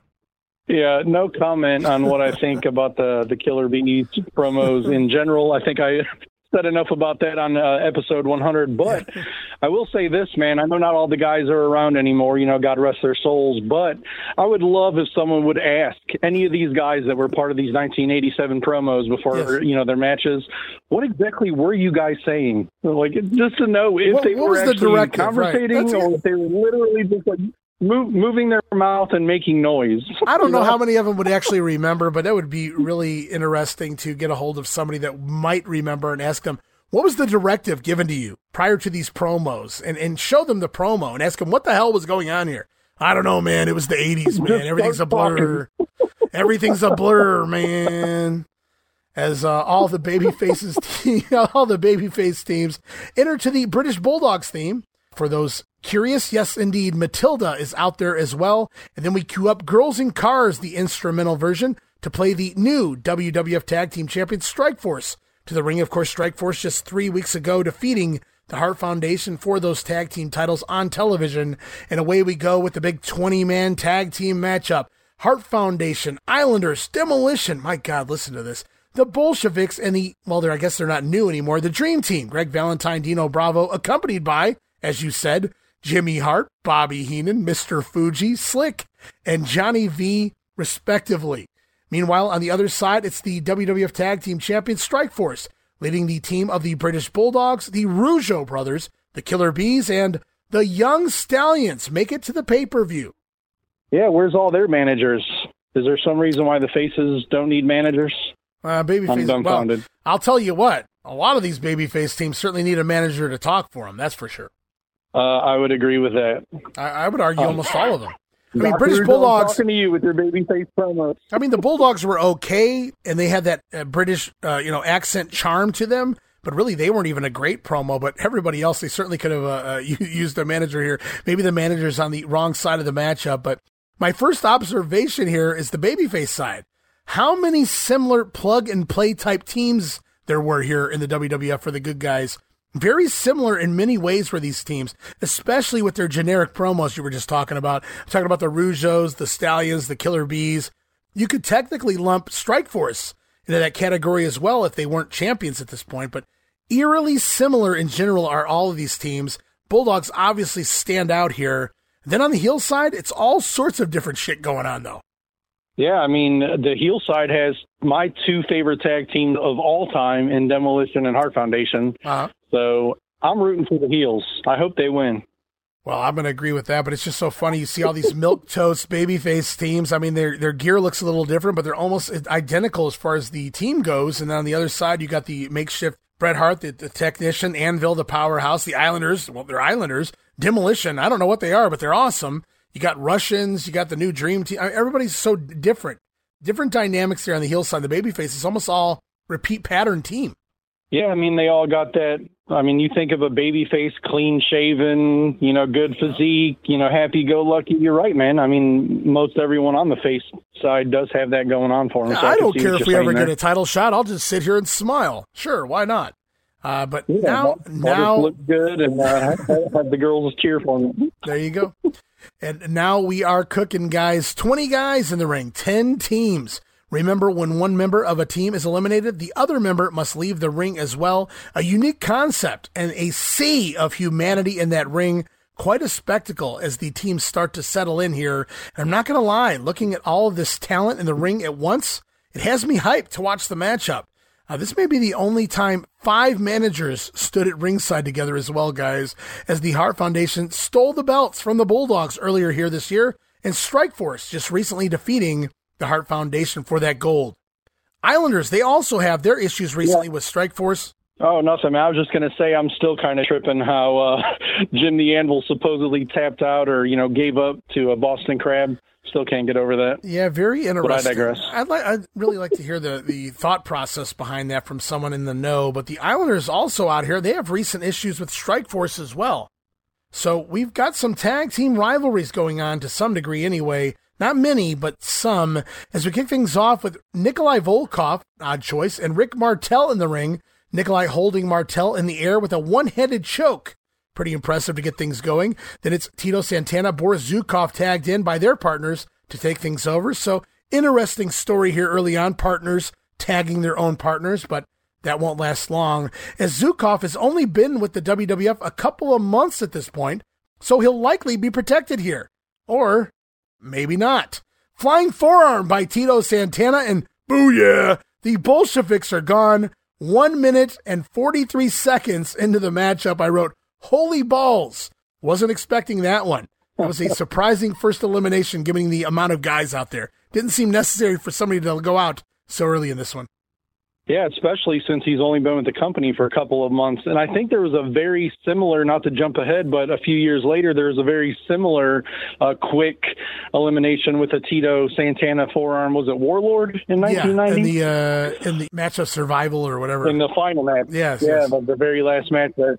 So that was kind of reminiscent of that, looking back.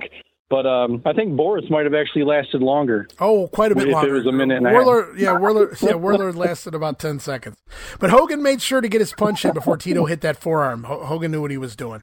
It was all me, dude. Right, because it was his punch. Sure. His punch softened him up, man. It was absolutely. You had to rock the Warlord for Tito to capitalize, but it is what it is. Boris Zukov eliminated less than 2 minutes into the matchup, and the Bolsheviks are gone. The only thing I can think of is they're trying to clear up space on the ropes so the guys can actually, run off the ropes and things here. Maybe if Nikolai wanted to last longer, though, he wouldn't have tagged in his jobber partner. I mean, he did have a lot of other guys to tag in here, and he chose Boris after all. Boris, no Iron Sheik. If only the Sheik hadn't got caught with all of that weed and cocaine with Jim Duggan back in the summer. And speaking of cocaine, the Iron Sheik would have been a big hit on this show in those promo segments anyway. Oh, I would have loved to hear what he had to say, man. I don't even know. Oh, my God, that would have been tremendous. That would have been great. Iron Sheik cutting one of those. Go ahead, man.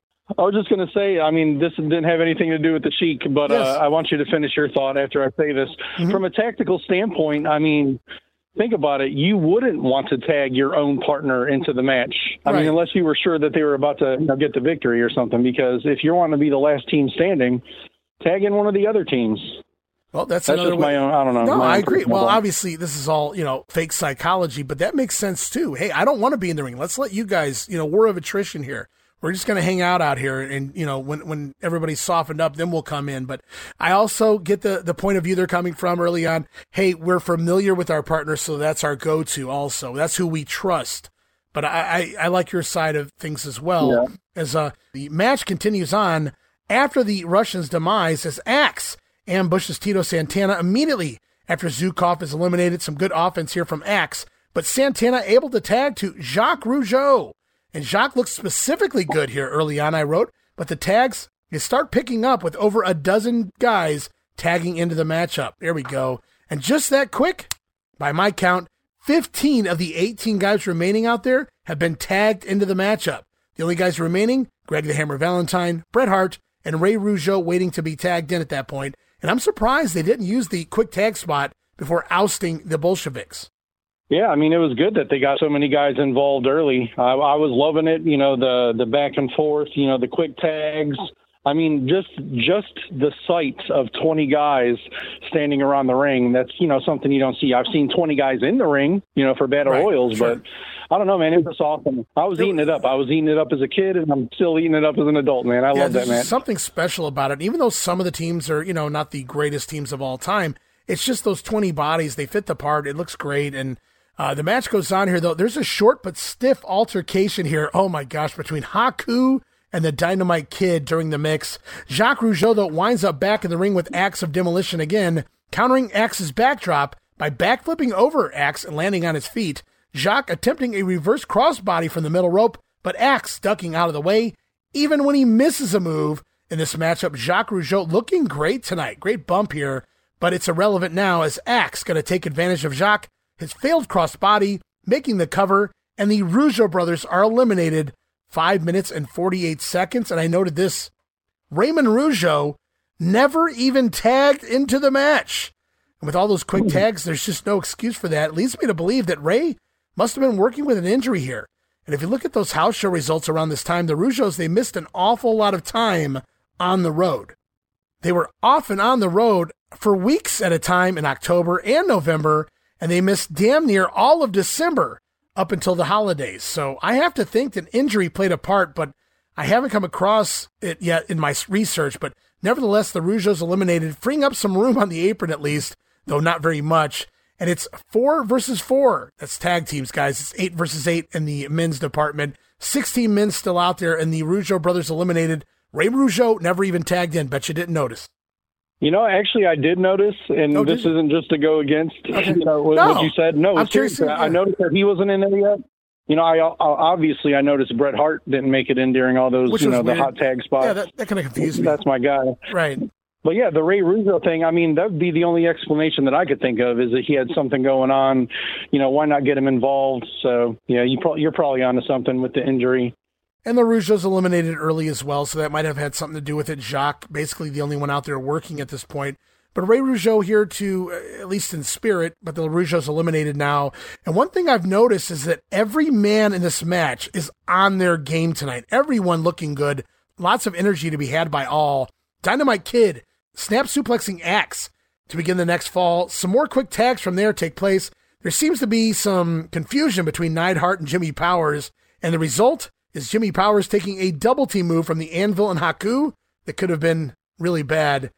But Powers paid for his mistakes, let's just say, as Valentine, for the first time, finally tags in at about the 8-minute mark in the matchup. And the heel's going to work over Paul Roma, and then the Dynamite Kid also taking a beat down. But Dynamite, he ends up on the apron in the heel corner, and this really sucked. Demolition began pounding away relentlessly on Dynamite Kid, who's hanging out there on the apron on the ropes. And the next thing I know, a bell rings, and Gorilla Monsoon says that Smash shoved the referee. The camera position is bad in this one, unless you know exactly what you're looking for. Smash does indeed shove referee David Hebner twice, and then knocks him down on the second time, and Demolition are indeed disqualified only 9 minutes and 7 seconds into the matchup. You don't even have my notes, and that is the next word in my notes. Boo, lame, weak. Or as we used to say in the trading cards world, I called this hoops, a very hoops moment. Very cheap. Yeah, man, hoops. 5 cents each. Hoops basketball cards. Yeah. And that's what I wrote here. I wrote, boo, lame, weak, hoops. Very lame elimination here. Demolition really not even caught on camera. Smash tossing the referee.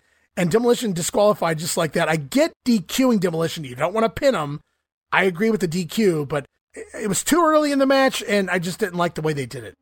Oh, I agree completely, man. I was rooting for Demolition and Hart Foundation to win the match, so when I saw them get disqualified, I right off the bat was kind of left a foul taste in my mouth. I mean, I'm glad they didn't take a pin. Right. Not that it matters. I just wish they would have lasted a little longer, got to do a little bit more, hit their finisher on somebody. Something, man. Give me something. Yeah, I mean, it was like out of nowhere. No build to it, no particular reason behind it other than to save Demolition from being pinned.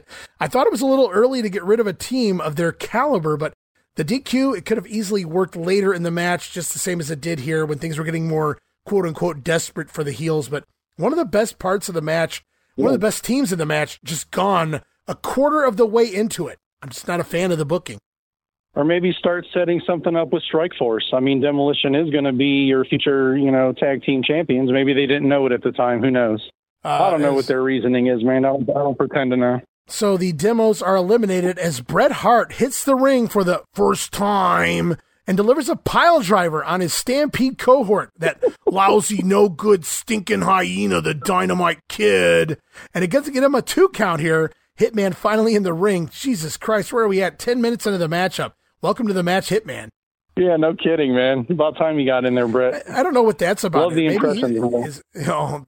Sorry if you didn't like it, guys, but the Hitman now in the matchup as Hart misses a shoulder charge into the corner, hits the post, and Dynamite Kid makes the tag out to Jimmy Powers. Really, that's where he goes? Because I know when I'm in trouble, Jesse, that's who I'm going to tag in. Tag in Jimmy Powers. As Tama now in for the heels. Absolutely, indeed. Tama now in for the heels as well, and he has fun no-selling Jimmy Powers, while Jesse Ventura continues to pronounce the name, it's Toma. As Gorilla finally corrects Jesse on the pronunciation, no, Jess, it's Tama. He's only been using the fucking name for over a year. Get with it, body. As Martel tags in from there, before too long, he locks Toma into a Boston Crab. the same move Martel used to defeat the tag team champion Hart Foundation. But Martel, what he doesn't notice, that Tama had already tagged in the anvil. Neidhart comes in and drills Martel in the back of the head with the clothesline, and then Tito Santana going to tag in, hits the anvil with the flying forearm.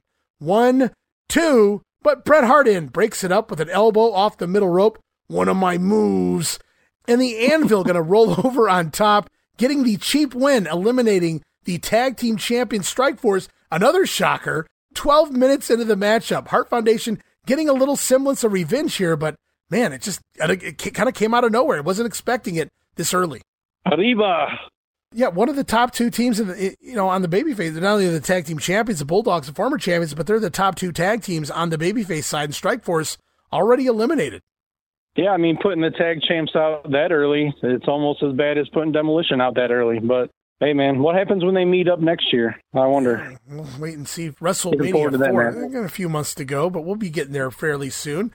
But yeah, it's just odd. Some of the bigger name teams going out early, and then the next 5 or 6 minutes are reserved for beating the crap out of the Young Stallions. I wish I could have been in on that.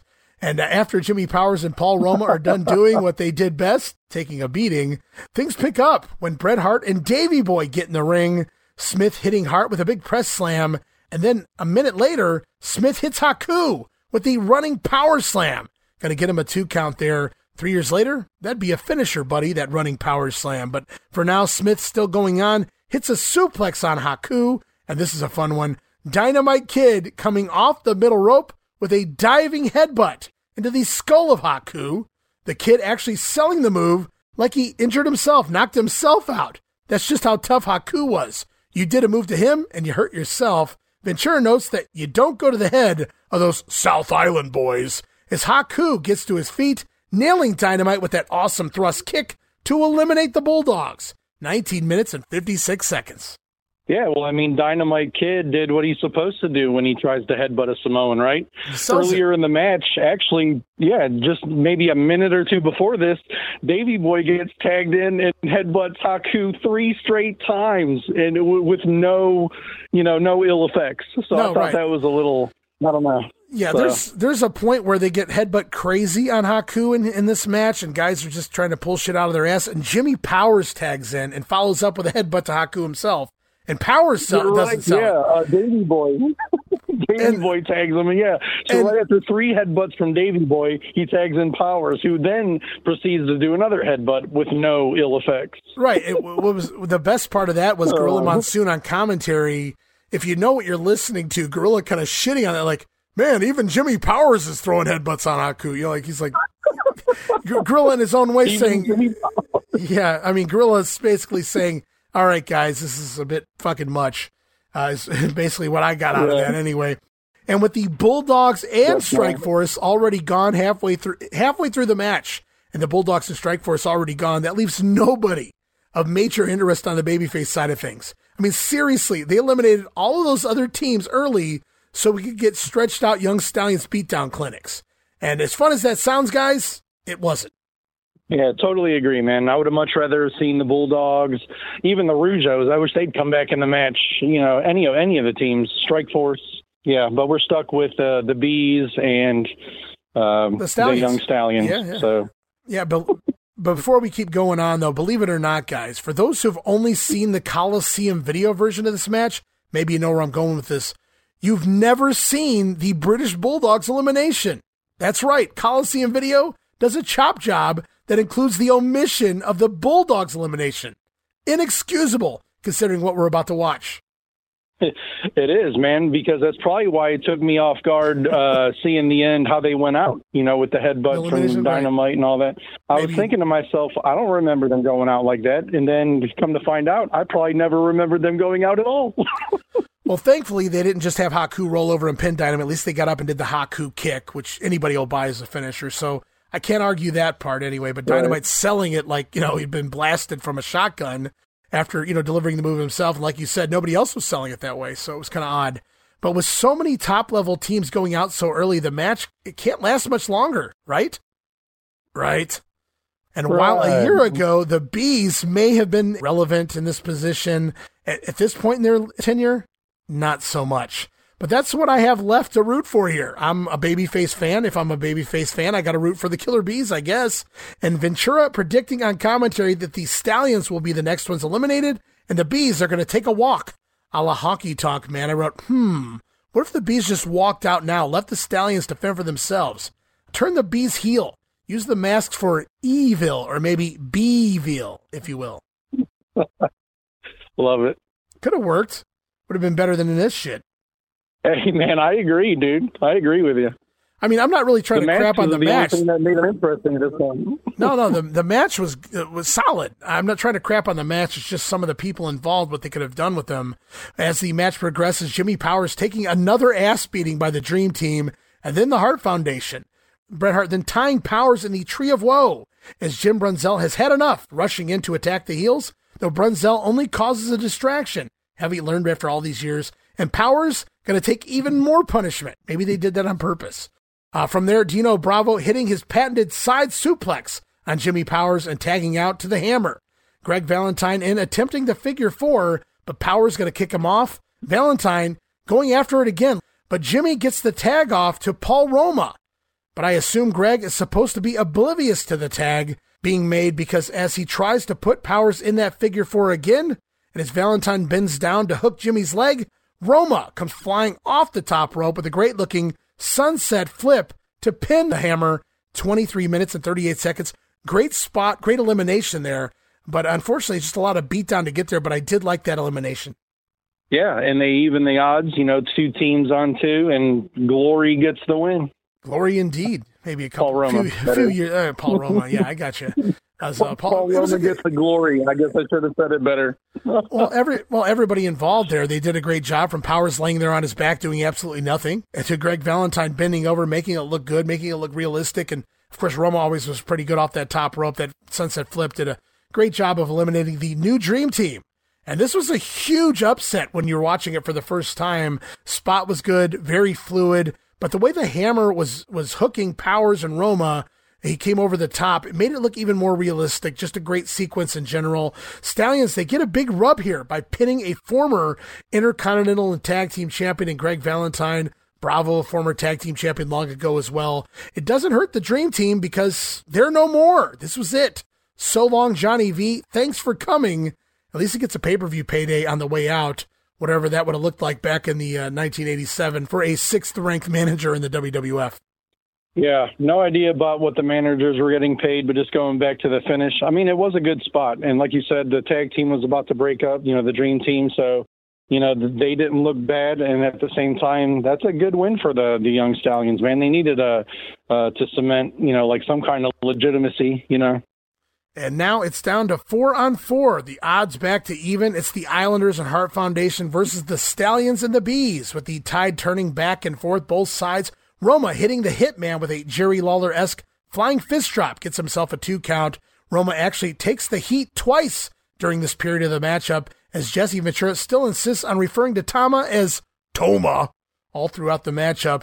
Haku, though, missing a corner charge, and Roma hits an arm drag on Haku and decides to hold onto an armbar because, yeah, that'll get shit done at this stage of the matchup. An armbar, Roma. Haku, though, he gets right up and hits an impressive standing drop kick on Roma. Gorilla then comments that, I'd like to see the big anvil do that, Jess. And the next thing you know, Neidhart tagging in, also hitting Roma with a standing drop kick. So ask and ye shall receive, Gorilla. Neidhart then power slams Roma, but Paul kicks out again. Finally, it's a hot tag out to Jump and Jim Brunzell while Bret Hart is in the ring. It looks like there's some miscommunication, and the guys collide, fall to the mat. For no reason, though, the heels and the faces, all of everybody on the apron, they start to enter the ring. And wouldn't you know it, the referee chooses to argue with the good guys, because of course he does. Meanwhile, Jim Brunzell scooping Bret Hart up in a body slam, Tama drop kicking the Hitman in the back, sending Hart crashing down on top of Jumping Jim, but Brunzell using the momentum to roll backwards, ending up on top of Hart instead, and the Bees eliminate the Hart Foundation 30 minutes and 27 seconds. Yeah, and after that, I was heartbroken. But, hey, what can you do, man? Oh, I see what you did there. Oh, yeah, I get it. A disgusted Bret Hart eliminated. He sits up. You think he uttered that famous 4-letter word he did at Survivor Series 90? You know the one. I do know the one right after he got rolled up for, I think it was the same move. Didn't DiBiase counter a crossbody block and roll him up or something like that? Yeah. It's very similar. Okay. Yeah, very similar, yeah. But I don't know, did he? Gets me every time. I have no idea. I doubt he did it here, but I just thought I'd have a little fun with that because the way he sat up was very similar to the way he sits up in 1990. So a lot of similarities between Survivor Series 87 and 90, it seems like. Yeah. We've referenced it a couple times now. As the match gets going, it's down to 4-on-2. Jim Brunzell celebrating the elimination, but quickly attacked by the Islanders. Jumping Jim gets worked over on the mat as Brian Blair tags in. I think it's the first time I've said his name in the matchup. And he gets more of the same as Jumpin' Jim did. The Bees getting beat down. Then the Young Stallions turn. Also given some offense, though. Roma hits a nice-looking power slam on Haku. That's one of the moves the Stallions would use as a finisher on job guys anyway. But Tama breaking up the pin here. Blair going to try to help Roma, but it distracts the referee again as the Islanders double team the future Glory. As you pointed out, Blair then tagging back in, taking another beating by the Islanders, just keeps going on. Haku and Tama just beating the crap out of all 4 of their opponents here.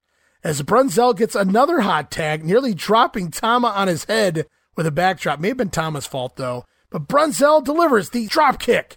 The big famous finisher, the drop kick from Jumping Jim on Tama. That's got to do it, Jesse. 1, 2, but Haku in breaks it up. And the Stallions enter the ring to fend off Haku 2-on-1. Of course, it takes more than 2 men to take on Haku. Maybe it was Haku who had the advantage there. Not really sure. But the Stallions versus Haku. Yeah, only 3. Yeah, there you go. Somehow Haku's still with the advantage, I wrote. Meanwhile, Brunzell tries a sunset flip on Tama, but Tama makes his way to the ropes, grabbing hold of the ropes to prevent from falling back into that sunset flip. But at that very moment, Brian Blair just happens to put the bee mask on, just happens to be standing on the apron right where Tama's located. And Blair then slingshotting himself in over top of Tama, Brunzell rolling outside. Blair with the mask on, the referee has no idea it's Blair, the illegal man, and the Bee is going to get the 1-2-3, pinning Tama here in cheating fashion. Match goes 37 minutes and 14 seconds. You know, there is something. I mean, at least with the mask, it would be tougher to tell, like, who's who. It's not as bad as when they try to act confused with Axe and Smash. I mean, they clearly look completely different paint, different hair, different everything. But, yeah, man, hey, give them props. They got to cheat the win, whatever, dude. Take the win. I like the mask gimmick the Bees did. I like that they didn't wear it the entire match. I like that it only came into play when they needed it to. They used it to their advantage to counteract all of the heels cheating and things of that nature. The only thing stood out here was it was just a lengthy beatdown. The Islanders beating down 4 guys for nearly 7 minutes before we get to this finish just seemed a little unnecessary. Yeah, I mean, 7 minutes is the length of like an entire match, you know, in a singles match or a tag match. But, yeah, I mean, whatever. They did what they did. Hey, 37 minutes for that match, though. I mean, I wouldn't expect anything less with 20 guys. I just wish, like, some of the teams in the beginning would have stuck around a little bit longer, you know? Yeah, I think it would have kept the pace. That's just my opinion. No, I agree. There's a lot of early eliminations and then a whole lot less in the second half, and it would have been nice if they paced that out, which they do. They get hip to that by 1988, but quite possibly the 2 most improbable teams, other than the Bolsheviks, wind up the survivors of the matchup. The Bees going to celebrate what would be their last relevant victory here in the WWF as they survive the match, along with the Young Stallions, as a disheveled-looking Happy Jack Kruger referee raises the winner's hands as his shirt's all untucked and everything. Jack, you got to have a better fucking dress code than that for the WWF. But here we go. Crank It Up begins to play as the Stallions and the Bees will survive. Jesse Ventura calls it a bunch of crap. I'll tell you what, first time out, I didn't see this coming. I didn't see the Stallions surviving. Anything can happen in the World Wrestling Federation, pal. I mean, yeah, that's exactly right. And they pushed that agenda with, you know, allowing those 2 teams to be the sole survivors of the match. So, I mean, you just never know what's going to happen, especially at the Survivor Series.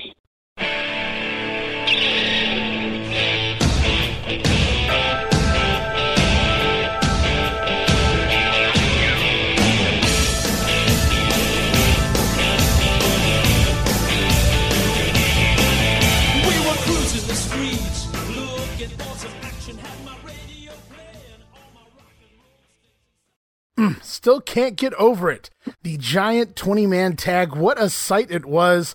This was the most unique concept on the pay-per-view, and with so many guys involved, it obviously had the most action as well. And yes, the order of elimination and the time frame of some of those eliminations were questionable, but several very good teams eliminated early on, earlier than needed, I thought. But if you're going to give a match 40 minutes, there's no reason to oust nearly half of the field. Only a third of the way through the match is what happened here. And because of that, that left room for several 5 or 6 minute beatdowns on the Young Stallions.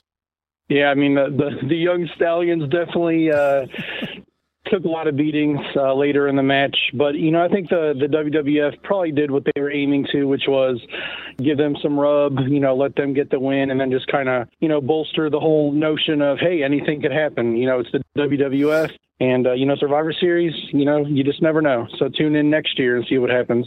Yeah, maybe next year it'll be the Conquistadors playing the Young Stallions part. Nobody truly knows. My only suggestion there would have been to have a lot more quick tagging when the match was getting started, prolonging some of those early eliminations just a little bit, rather than creating large spaces of time when fewer teams were out there near the end of the matchup. But it is what it is. That's hindsight, guys. The story goes, though, that Vince McMahon chose the Young Stallions as survivors to prove that anything can happen at the Survivor Series. And it was supposedly done to show that with so many guys in the ring, that the outcome would be unpredictable, pal. I'd say they accomplished what they were going out for there.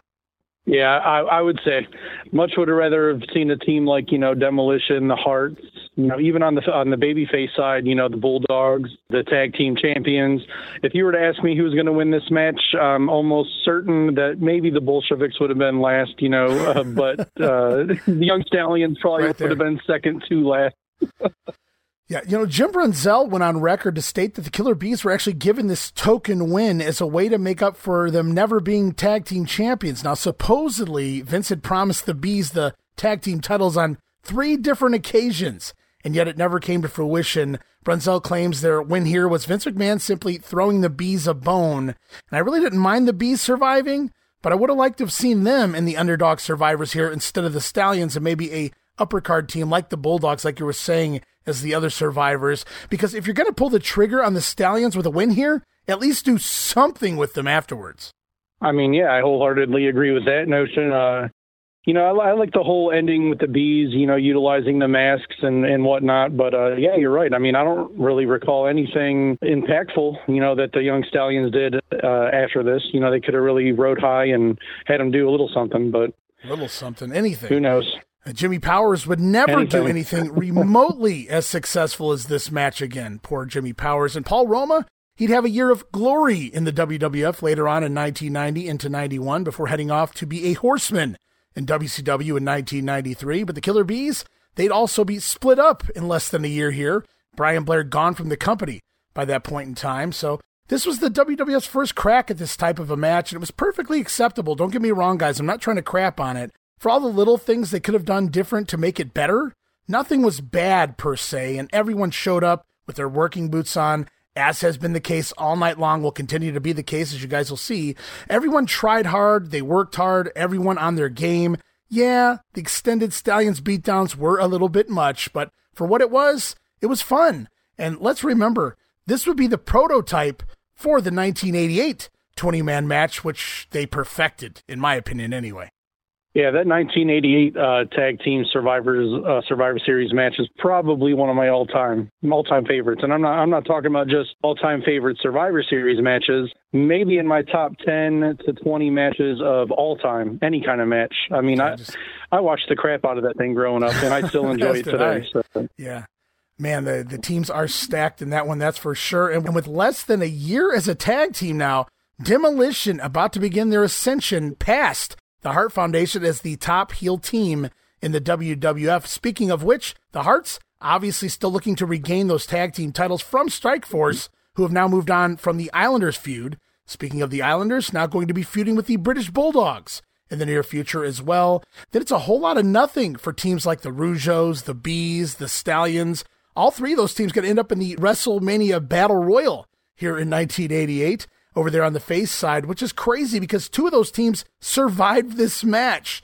And then over on the heel side, the new Dream Team, done. The Bolsheviks, though they will get themselves a tag title shot on an upcoming Saturday night's main event, so they got that to look forward to anyway, but just a fun 20-man tag, guys. And right now, it's intermission time, Jesse, on the pay-per-view, and it's Thanksgiving, so that means it's time for Mean Gene to... Pass the fucking potatoes! No, Gene. I thought you were going to say the gobbledygooker. No, Gene. It's time to shill the WWF Survivor Series merchandise. Thank God we're a few years off from the gobbledygooker. T-shirts and the program on sale now. Buy yours today. Mean Gene assures us it's all great quality. And after all the action, 'tis indeed intermission time at the Richfield Coliseum. And so at home, we're treated to a 6-minute special of spending Thanksgiving with the $1 Million Man, Ted DiBiase, as Ted takes us from a chauffeur-driven Bentley to his home for Thanksgiving dinner, as only he can do, pointing out that while the other wrestlers are fighting to survive, he doesn't need to. You don't have to prove you're the toughest to survive when all you need is money. And what does the $1 Million Man have for Thanksgiving, Jesse? Why, not turkey, but rather squab, which is apparently above even quail and pheasant on the expensive birds chart. I don't know if I've ever heard of squab up until this point. Yeah, that's new to me, man. I'm not rich enough for squab. Very retro. Must be a 70s and 80s type of bird for the millionaires out there. During the promo, though, DiBiase reminds us of some of his devious acts since coming to the WWF, like forcing the future Rob Van Dam to kiss his feet for $100 in Battle Creek, Michigan, or making a woman, not Linda McMahon, by the way, guys, contrary to urban legend, making her bark like a dog, even refusing to pay a kid for coming up one push-up short. Hey, kid, you didn't get the job done, so you don't get the money. God, I love it. I mean, that was excellent. I don't know if I liked the $1 Million Man's promos better or Mr. Perfect's, but I think they might be tied. They had the best vignettes, the best promos coming into the company, and as a new face into WWF, I loved it, man. I was eating it up. Got to be the top two vignettes for characters in the history of the WWF, and that covers a lot of ground. Hennig probably didn't get as much heat as DiBiase's character did, but they were equally awesome for a lot of different other reasons, and I probably, just a slight nod to Mr. Perfect, but we all know I'm a giant Perfect fan, but yeah, both ways, man, these guys were just amazing. I can't wait till we get there someday, the Mr. Perfect vignettes, but for now, whoever came up with some of these segments for DiBiase was just a genius. I've never seen anything more heelish than kicking the basketball out of a little boy, Sean's hand, as he goes to dribble the ball for the 15th time, losing out on earning $500. The crowd just ate that shit up, and it was just pure gold. It was evil. It was good stuff, though, man. It was great. I mean, it accomplished exactly what they set out to accomplish. You know, everyone hated that guy. Let us not forget they show here DiBiase when he paid the owner of a public pool to evacuate all the children so that he could have the pool all to himself. But if that wasn't dickish enough, the kicker of that vignette was that DiBiase didn't even get in the pool. He simply lounged beside it. Ingenious classic heel stuff here. What a great asshole character was the $1 Million Man.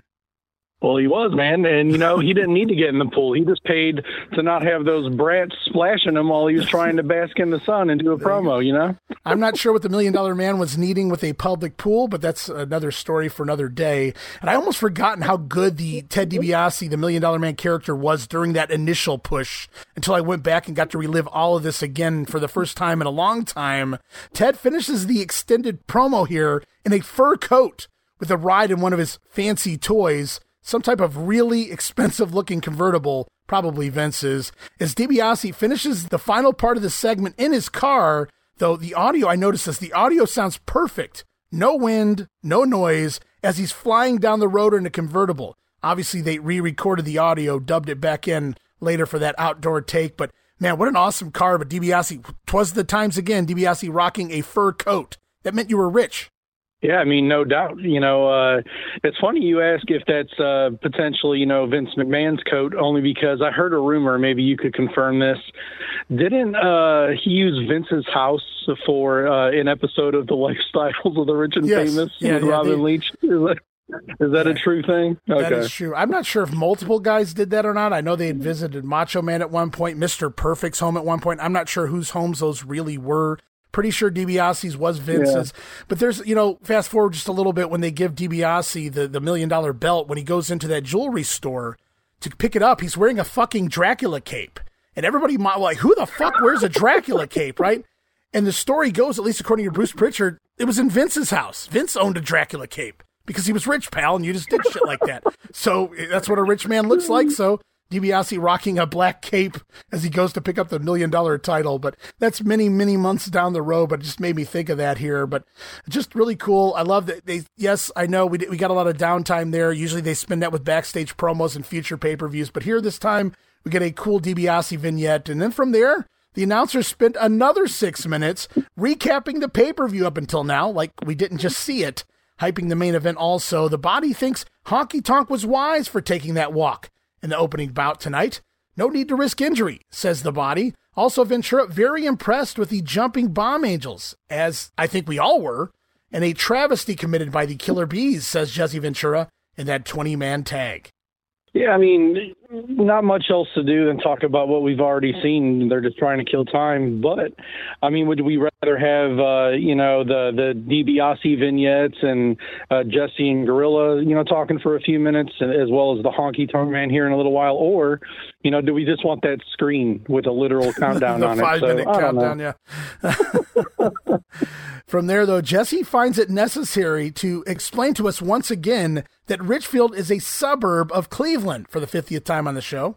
So you seem to notice these just as much as I do. Jesse just trash. You can't wait to get out of Cleveland. Yeah, I mean, there's at least, 6 or 7 times throughout the show. But, yeah, at the beginning of the show, here in the intermission, and anytime he has the audience's full attention when the cameras are on him, he makes no mistake about telling everyone exactly what he thinks about our hometown. Get a red eye out of this stuff. Too happy about that. Yeah. So we got 6 minutes. He doesn't know what's worse. Cleveland or Omaha. So I guess at least he hates another city as much as Cleveland at this point in time. Omaha, there we go. So we got 6 minutes of Ted DiBiase, 6 minutes of recaps, and yes, there's still time left at intermission in the Richfield Coliseum. Okay, so let's throw in a special interview with the Honky Tonk Man. Yeah, that's the ticket. Craig DeGeorge standing by on the stage where he brings out the Intercontinental Champion Honky Tonk Man and manager Jimmy Hart as Honky makes an open challenge to the Hulkster. Title versus title? Kind of odd since they're currently in separate feuds. We'll actually get a title for title match eventually, but it'll be Honky's successor as IC champ, the Ultimate Warrior, that would be in there with the Hulk at WrestleMania 6.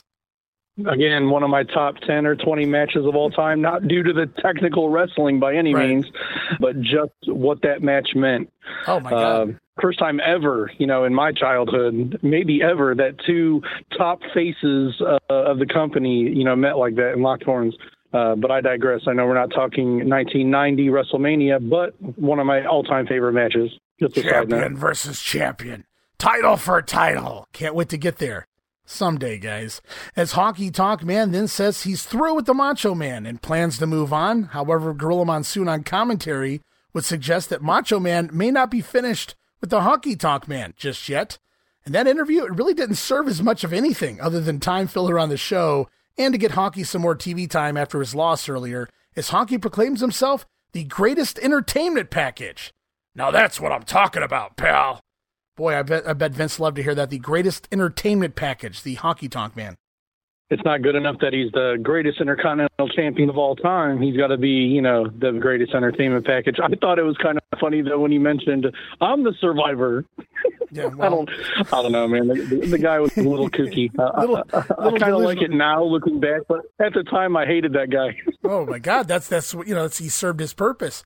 Probably the most hated heel on the roster at one point, and rightfully so. Sold out those B shows anyway everywhere they went during that Honky Tonk Man run on top. So kudos to Honky and what he brought to the table. Yes, he was one of the better entertainment packages in the WWF, needless to say. And to George, he pushed it hard here, guys, so I got to mention it, but he never got the phrase over. But leading in all of the interviews that George would do, he would always refer to the Rage in Richfield, talking about Survivor Series. So I give him an A for effort in trying anyway. Yeah, really. I mean, these NXT pay-per-views all have little sub-captions or subtitles. I guess that would have been interesting. The Rage in Richfield. Who knows? Nobody was probably paying attention because it was Craig DeGeorge promos anyway. So it's just, he got away with it. The Rage in Richfield. Cleveland. The Clash in Cleveland. There you go.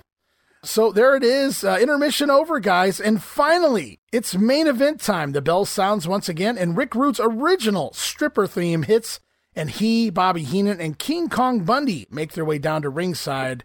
And there's something not right about watching King Kong Bundy entering the ring to stripper music. I don't know, man. Maybe it's just me. My thoughts exactly, man. Oh, my goodness. Out next are the Natural Butch Reed and the One-Man Gang, out with their manager Slick to Jive Soul Bro.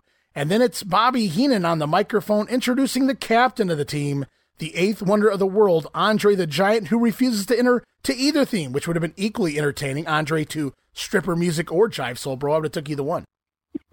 Yeah, well, Butch Reed and Akeem are a one-man gang coming down to Jive Soul Bro. That just works. But I don't know which one I would have rather seen Andre come down to. I would have to imagine, Slick and company. Well, we know it wasn't happening, but if Andre was going to dance, Jive Soul Bro all day long. Could you imagine? Oh, that's all I can do is imagine. Maybe a creator wrestler make it happen. But so there they are. The heel team have entered the ring for the main event. As next we head off to Mean Gene Okerlund, standing by with Hulk Hogan and his team. Hulk Hogan and his partners. Right, with Andre the Giant's team standing by up in the ring, these gentlemen are charged as they mentally prepare themselves for the big 10-man confrontation in the Survivor Series. Captain Hulk Hogan. Look how hungry they are, man. Look how hungry all the animals are, man. And all I get to say, there are no rules when you're dealing with Mother Nature.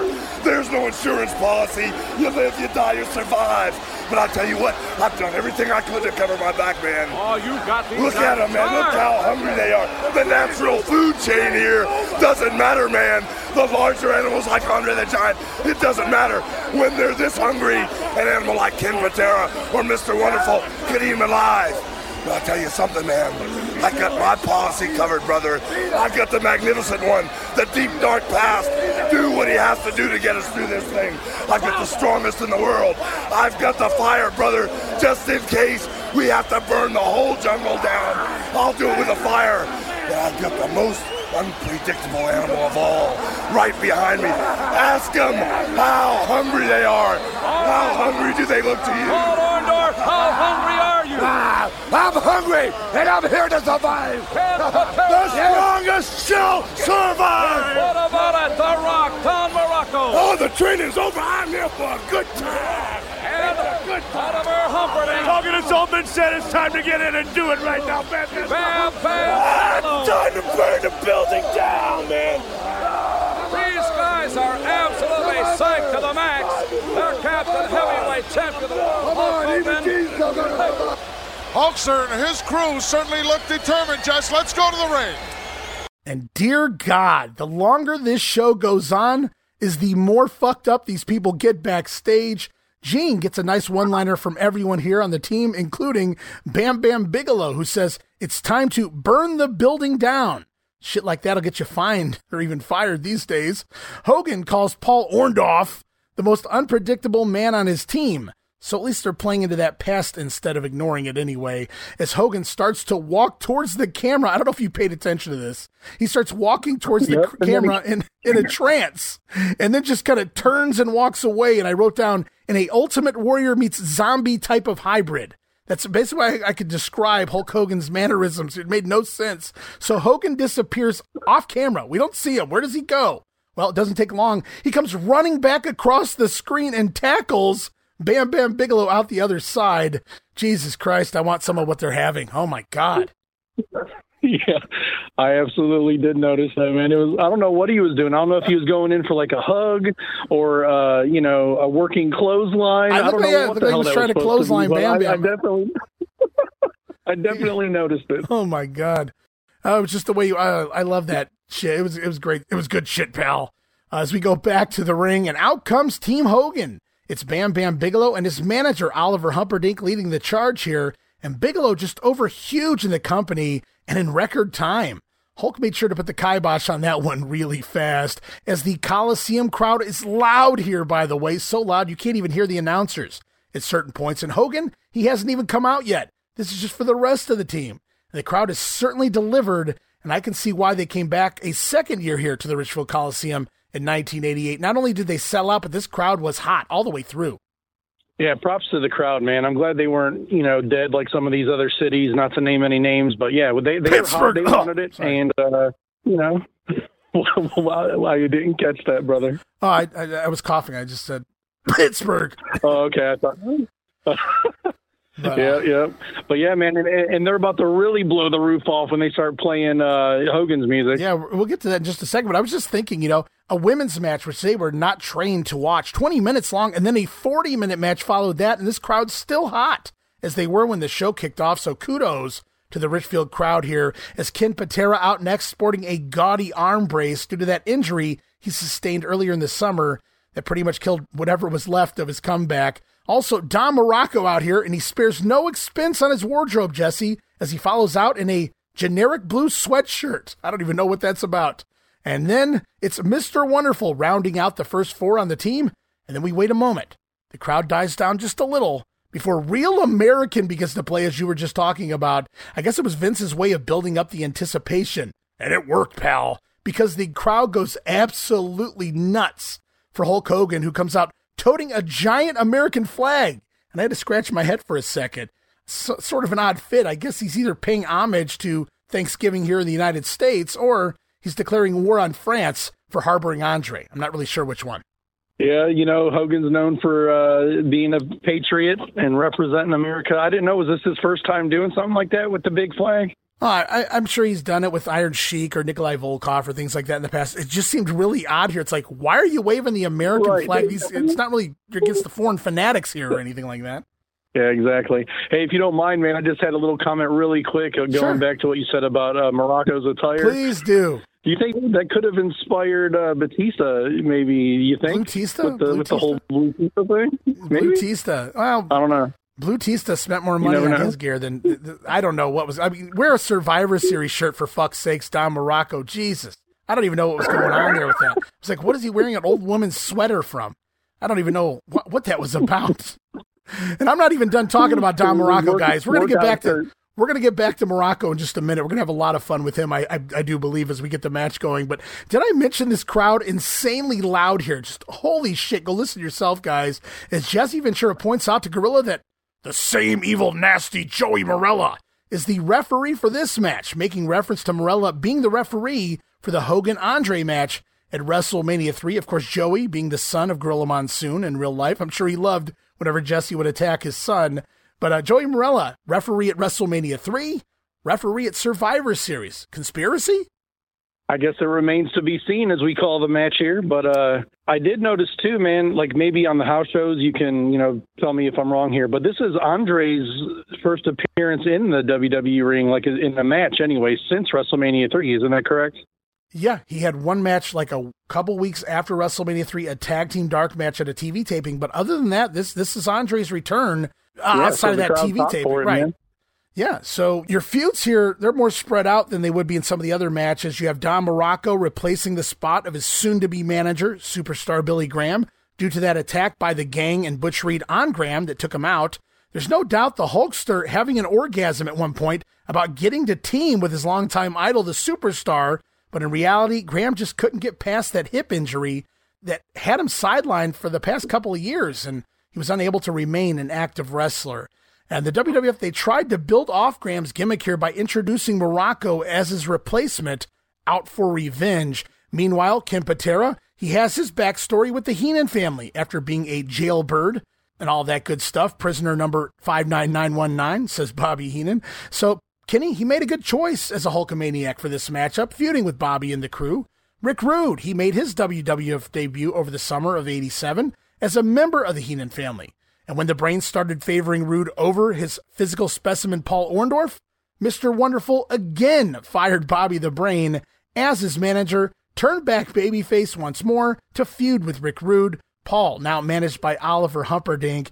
And as a fan of the time, I questioned the reality of Orndorff once again teaming with Hulk Hogan here. The man just portrayed him just a little over a year ago, and they sold out arenas everywhere against each other. But throughout history, you'll note a trend of guys who turned on the Hulk and was welcomed back later with open arms, brother. Well, bless the Hulk for having such a short-term memory, man. Very forgiving dude, brother. Whatever makes money, dude. That's what it's all about. Then we move on to the captains of the team. You know the story here, guys. Andre turned heel at the top of 87 to feud with his former friend Hulk Hogan with a match that culminated at the legendary WrestleMania 3 event in Pontiac, Michigan. The near fall from WrestleMania 3 when Andre fell on top of Hogan during a failed slam attempt was used to push this match here and their eventual return title match at the main event this coming February. The Giant has made it clear he is here for the champion's soul. Remember that promo from earlier, guys? This will mark their first televised meeting, as you asked Jesse, since WrestleMania 3, and Andre's first match in 7 months. So the hype was there to make this a very meaningful showdown if these two get in the ring with one another. Yeah, I mean, at this point, I'm anticipating it as much as the rest of the crowd there in Richfield is, because these are the two biggest names in the company. Everyone wants to see them get their hands on each other. It's just a matter of time. At least we think, we'll find out here shortly, but this would have never happened, but I would have loved to see them two just like start off. Could you imagine how hot that crowd would be? It would have been hard to kind of follow that though with anything else. Yeah, I mean, you could have, well, it might have killed the crowd if you eliminated them right out of the gate, the two guys going at it, a double count out, a double DQ, because they can't keep off of each other, throwing the referee around. I could have seen them doing that, but probably not on a pay-per-view. Probably might have hurt the crowd a little bit, took them out of it with Hogan and Andre both gone right out of the gate, but that would have been fun too. Yeah, absolutely. I mean, not even necessarily taking each other out, just maybe tearing into each other, and then one of them, backs into the corner and tags. You know what I mean? Just to start it off like that. But hey, I mean, we'll have to wait a little while. But I do believe that they might see each other in the ring before the match is over. Yeah, build the anticipation here as away we go with the main event as teams of 5 strive to survive. It's Team Andre the Giant. It's Andre, King Kong Bundy, Ravishing Rick Rude, all members of the Heenan family teaming with the one-man gang and the Natural Butch Reed from the Slick Army.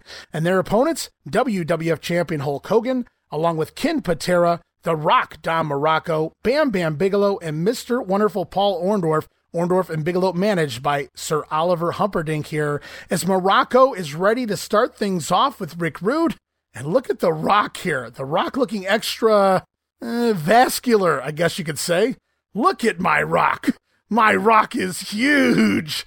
My Rock is vascular. Oh my. Have you heard Hogan in the promos leading into this? He keeps referring to Don Morocco's, his upper body, all of the veins as hoses. Look at the hoses, man. Oh man, I don't know if that's healthy, really, but you're right, dude. Well, he's still alive. He's one of the few guys still alive in this match. So what do I know? But I agree with you. As I was looking at that, I'm like, dude, Don, that does not look right. Like, that does not look healthy. I've never seen, I don't know very many people that have hoses that size in their upper body. Just insane. The transformation Morocco underwent immediately upon turning babyface. His circulation must be amazing with hoses that wide in diameter, brother. Oh, my goodness. The Rock, Don Morocco, going to kick things off here with Ravishing Rick Rude. It's Rude versus The Rock and his hoses. Morocco really is trying to fill the shoes of Superstar Graham, beginning to really work out as the two men trade blows with Morocco gaining favor. From there, both Bigelow and Orndorff tag in at the same time. I don't know if you caught that for Team Hulk Hogan. And Bam Bam, they both climb in the ring, and Bam Bam has to step back out of the ring in an embarrassing moment. Oh, I wasn't supposed to tag in? Okay. Orndorff, though, instead comes in off the top rope and takes it to the Heenan family replacement, Ravishing Rick Rude. Paul then tags in the Hulkster. Hogan in with a big clothesline on Rude and a series of rapid-fire elbow drops by the Hulkster. I just wrote, wow. Yeah, I agree, man. There was quite a few spots in this match where Hogan did something you don't normally see him do, and I was like, wow. He must have added some things to his repertoire for this match. He thought he was in New Japan one of them. For this one. Yeah, no doubt about it. He's thinking he's really got to work. There's 5 guys on this team, and he's still come to work tonight, man. There was a directive that clearly came down from Vince McMahon to everybody. You guys better be on your A game, including you, Hulk, because I wrote wow at least 3 times in this match at the end of a sentence involving a Hulk Hogan wrestling move. And that was just the first of many, but Hogan just driving down rapid fire elbow drops and then tagging out to Bam Bam Bigelow, who comes in with a big headbutt and a press slam. sending Rick Rude across the ring before bringing in Ken Patera.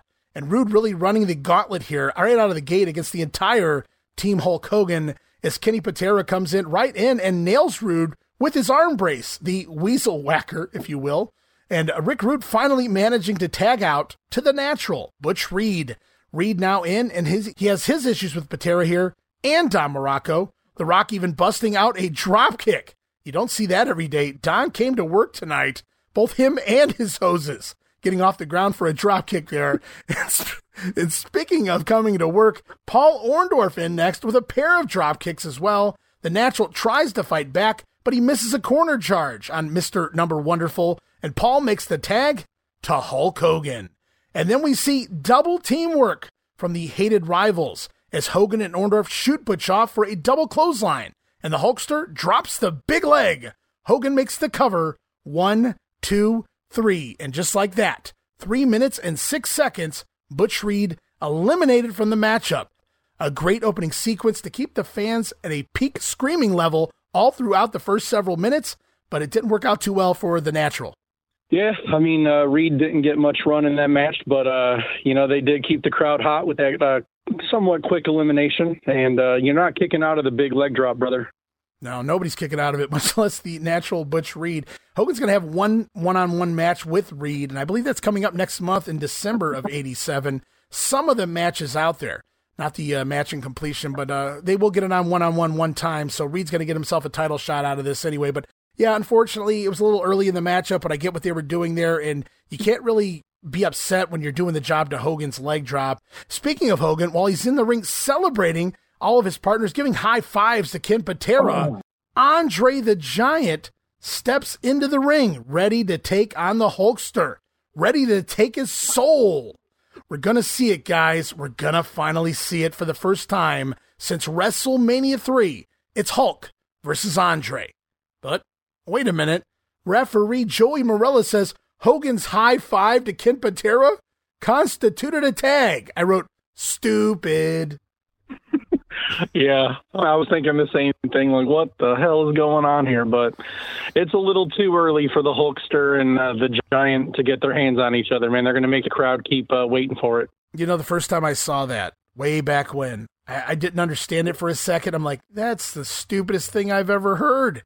And this wouldn't be the first time Hogan used this gimmick, though. They actually used the spot way back when Hulk Hogan teamed with Mean Gene Okerlund, that matchup on the old Coliseum video, taking on Mr. Fuji and George the Animal Steel back in 1984. So it's likely a Hulk idea that he recycled here, or even more realistically, I stole it, brother. As the crowd is not happy that Hogan cannot take on the Giant at this moment in time in the matchup, the Hulkster visibly unhappy as well, and Patera apparently fails to realize that all he has to do is tag Hogan back into the fucking match. That's right. So instead, we're forced to wait for the showdown just a little bit longer. So Andre then tagging back out of the ring because he has no interest in the Olympic strongman. So we get King Kong Bundy in there for the first time, as Patera shows more energy here than he does for the rest of his tenure in the company combined, even dropping Bundy with a big clothesline. As the match continues, we see several tags on both sides of the ring. We eventually wind up with one-man Gang and Morocco in there. Gang missing an avalanche in the corner, and Morocco going to bust out a Ricky Morton somersault roll and make the hot tag out to Ken Patera. Unbelievable what these guys are doing, as Patera goes nuts on the Gang with kicks and punches, even a fucking body block by Patera here. I wrote, Jesus, everyone, working shoes on tonight. With Patera in control, the Gang goes to his eyes and takes Patera over to the heel corner where the team works Kenny over. At this point, there's a loud chant. I can't really tell what they're saying. I wrote in my notes, I believe it's Andre sucks, but I wasn't positive there. But Patera finally frees himself out of that corner, fighting back on the Heenan family, Slickster's men, while the Gang's still left anyway. And Kenny and the Gang off the ropes, going for clotheslines at the same time, but it's the one-man Gang's girth that wins the battle here as he falls forward on top of Patera to score the pin. 8 minutes and 46 seconds. And the finish, it looked a little botched there, at least to me. But given the Gang's size, it still worked, as Patera is now eliminated. Yeah, well put, man. The gang's girth got him the win, because it did, man. It looked like what was supposed to happen there. It looked like a car crash, but the gang's bigger, and he fell on top of Patera. Hey, it's believable, man. If that guy fell on me, I'm probably not kicking out either. Yeah, it didn't feel like that's the finish we were supposed to get, but when it was over, you believed it. It's just the gang's girth, indeed. From there in the matchup, the Hulkster and the Bammer work over the gang, landing a double big boot in the process. Pretty cool spot. But eventually Gang and Bigelow crack heads and both men go down, making tags back to Rick Rude and Paul Orndorff respectively. Paul in with a suplex, his patented elbow drop. No, not quite dancing yet was Mr. Wonderful, but he launches Rude to the air with a nice big back body drop. Rude always took a great back drop right down on his ass. Don't know how you never broke his tailbone. As Orndorff then calls for the pile driver on Ravishing Rick, when Bundy steps in and clobbers Paul in the back of the head. And when Orndorff gets back up to go after King Kong Bundy, Rude going to roll Orndorff up from behind, Schoolboy and a hook of the trunks for the elimination of Mr. Wonderful in 10 minutes and 25 seconds. I was hoping we'd see more from Orndorff here, but the fact is he would be leaving the WWF by the first week of January in 1988. So he's only got a few weeks left here in the company, but still cool to see Orndorff out here in the main event. Yeah, man, he fell victim to the roll-up of doom. When you hook the tights like that, you can't kick out of that one, man. You know what? It was good to see Rick Rude, too. Yeah, Rick Rude, new to the company. It's good. I'm glad he got a pin. It's probably done for a very good reason, as we'll see in the next elimination in the matchup. Rude decides to celebrate the pin on Mr. Wonderful by posing for the crowd, because that's what he does, when Morocco surprises Rick with an atomic drop and a big clothesline. And then Bigelow, tagging back in, hits a variation of a thrust kick. Damn, that guy was good for his size. Then Hulk in with a high knee. I wrote wow again, wow number 2. Hulkster busting out a high knee here. And then it's a tag back to the Rock, Don Morocco. Hulk whipping Rude into the ropes. Hulkster with a drop down. Wow number 3. Hulk Hogan with a drop down. Rude jumping over Hogan, running right into a power slam from Morocco. For the guys involved, this is actually a pretty good spot. Very well timed, as Rude does the job to a Morocco power slam, 11 minutes and 22 seconds, and we're back to even at 3 versus 3.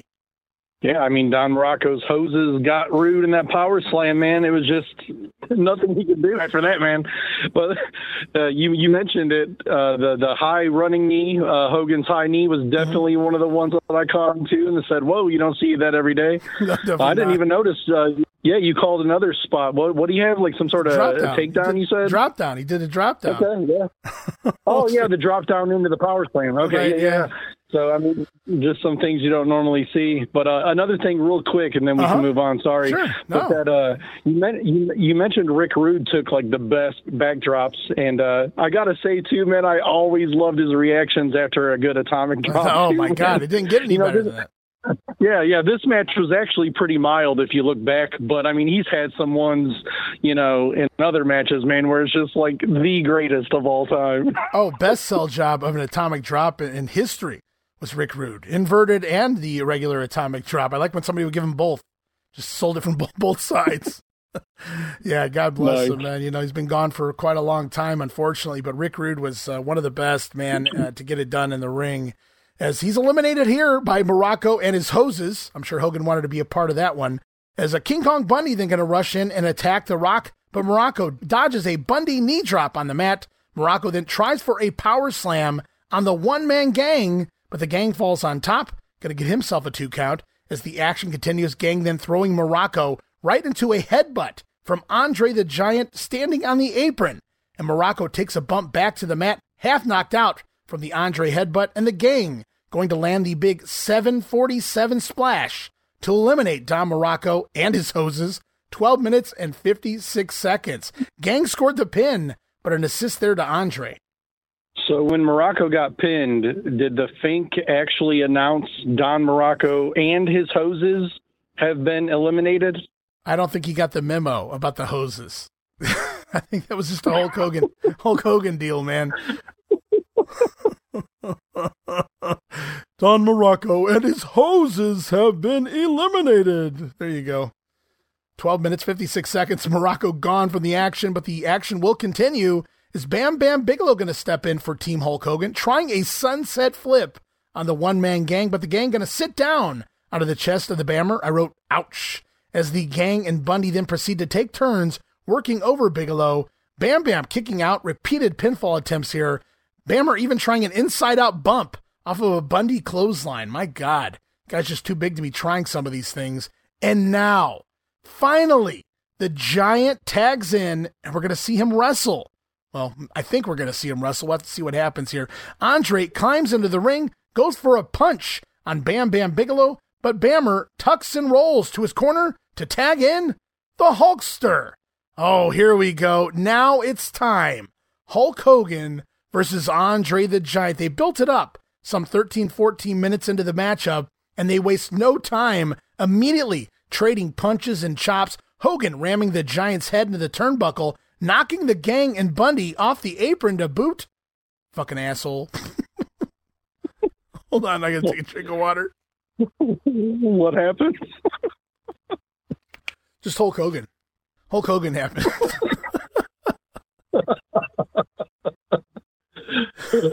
Hogan, and that's why he goes undrafted. That's right. That's exactly right.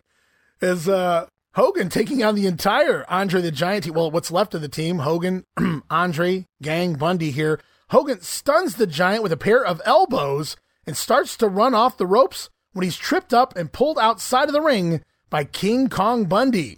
And then from there, Hulk goes all Superman as he fights off both King Kong Bundy and the one-man gang, about 1,000 pounds there, body slamming both men outside on the floor.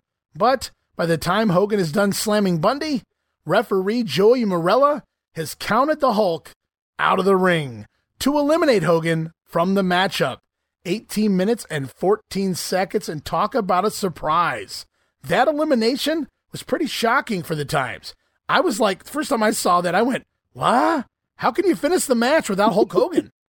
That's exactly right. I mean, of course, the crowd booed, chorus of boos after that elimination. But could you imagine, like, you go to the Richfield Coliseum, you pay your money to get in, you just know that Hulk Hogan is standing victorious at the end of the night. Like, he just simply didn't lose, count out or not. Like, the guy just didn't lose during this time period. So, huge surprise, I think, for everyone.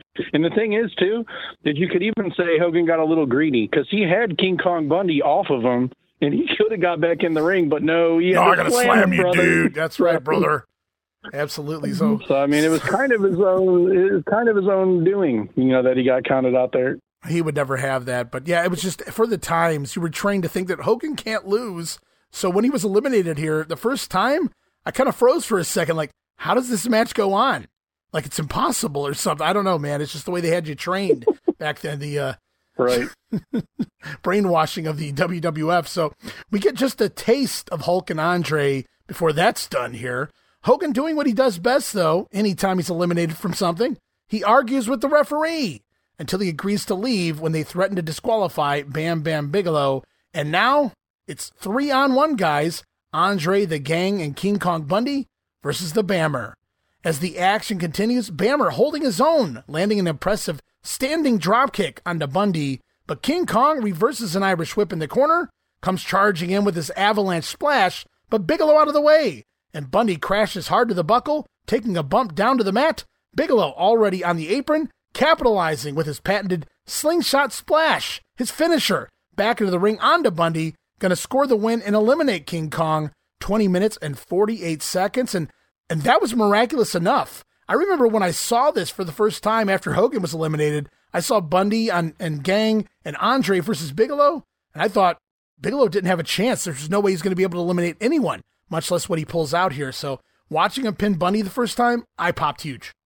Yeah, I absolutely agree. I mean, one-man gang and Andre dwarf, Bam Bam Bigelow.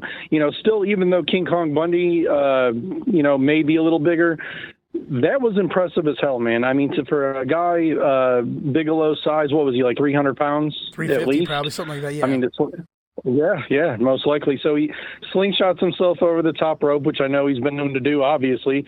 But, I mean, that guy was gassed. That look on his face after he gets the pin on Bundy just tells the whole story, man. Like, wow, did I make He is just like, oh, my gosh. Man, props to him, though, man. I mean, a guy that big being able to move around. You talked about his kick earlier in the night. You know, the rolls. You know, we didn't get to see his patented cartwheel, but I mean, he's moving all around, and he's been in the ring a lot tonight. So, I mean, yeah, I popped huge too. I was definitely wanting Bam Bam Bigelow to come out victorious on this one. He has a tall order, though. We'll see. Yeah, Bigelow there landing that slingshot splash, and when he's making the cover, his face is just in another world. I get what you're saying. They're just completely gassed, like, oh, holy shit, how did I make it over that top rope? But I did it, and he eliminates Bundy there, and with King Kong Bundy out, the gang quickly in to attack Bammer, dropping him with a big clothesline, and then the gang just lays on top of Bam Bam Bigelow in a very awkward way for an uncomfortable amount of time. And I'm not sure what the deal was there. I just think Bam Bam was completely out of gas, and he couldn't even stand up. It looked like the gang was talking to him like, are you okay? Can you get up to finish the match? As the gang eventually throwing Bigelow into a boot from Andre the Giant, and then the gang climbs to the top rope. Oh my God, OMG, the OMG. See what I did there, guys? Misses a splash off the top rope. And Bam Bam, quick to capitalize again, rolling on top of the gang to eliminate him. 23 minutes and 8 seconds. You have to wonder, did they call an audible there and switch up the elimination because Bigelow couldn't even get on his feet? The whole finish was Bigelow laying there, moving out of the way, and then rolling back over on top to score the win. Yeah, here I thought the story to that spot was one-man gang climbing to the top rope. But, yeah, you could be onto something. It was a little, slow, but yeah, I don't think Bam Bam Bigelow was going to be moving around a whole lot. He had to save the last little bit of his energy for his little few minutes with Andre next. You don't want to screw that up. Yeah, I mean, props to Bigelow, man. He took a 3-on-1 impossible situation. Now he's got a 50-50 chance, at least, theoretically. And Bam Bam Bigelow defying all odds as it's down to 1-on-1. Andre the Giant stepping over the top rope and immediately going to put a beating here on Bam Bam. Giant trying to throw Bigelow off the ropes, but Bammer going to hold on to those ropes. Andre then coming after Bigelow 3 times. And every time, Bigelow does a somersault roll out of harm's way. That really had to gas him. But finally, Bam Bam Bigelow charging at the Giant, but Andre moving out of the way. And the timing, pretty shitty on the spot, but it was still passable enough. As Bigelow going to crash hard into the corner buckle. And Andre works on Bigelow's back in the corner before he takes Bam Bam over in a single underhook suplex. Sloppy move, dangerous too, but effective. Single underhook, never seen that done before, but he is a giant after all. As Andre makes the cover and pins Bam Bam Bigelow to survive the main event. 24 minutes and 33 seconds. So your sole survivor, I guess that's SOUL, according to Andre, is indeed the 8th wonder of the world, Andre the Giant. Yeah, and I think they did the right thing here, man. Andre kind of needed to go over to continue to build to his rematch with Hulkster. But, hey, even Jesse the Body said this during the match, or maybe it was Gorilla. They mentioned, how this is kind of parallel to the whole first match with Honky, 3-on-1. Mm-hmm. One of them said maybe he should just run away. But sounds more like a Jesse anyway, Ventura he said, line, Paul. Yeah. Now that I say it out loud, it definitely had to be Jesse that said that. But yeah, man. And conversely to the Honky Tonk Man, Bigelow stood his ground and stayed in the ring. So that was a good little mirror to that first match with Honky when it was 3-on-1. Yeah, good call there. I'd never even noticed that before. As the match ends, Andre the Giant will survive as we begin to hear loud cheers. But it isn't for the Giant, guys. Nope. Andre has little time to celebrate before the biggest sore loser in the history of professional wrestling returns to ringside. Yes, here comes Hulk Hogan with the WWF Championship belt in hand. And he cracks Andre with the title twice to send him out of the ring.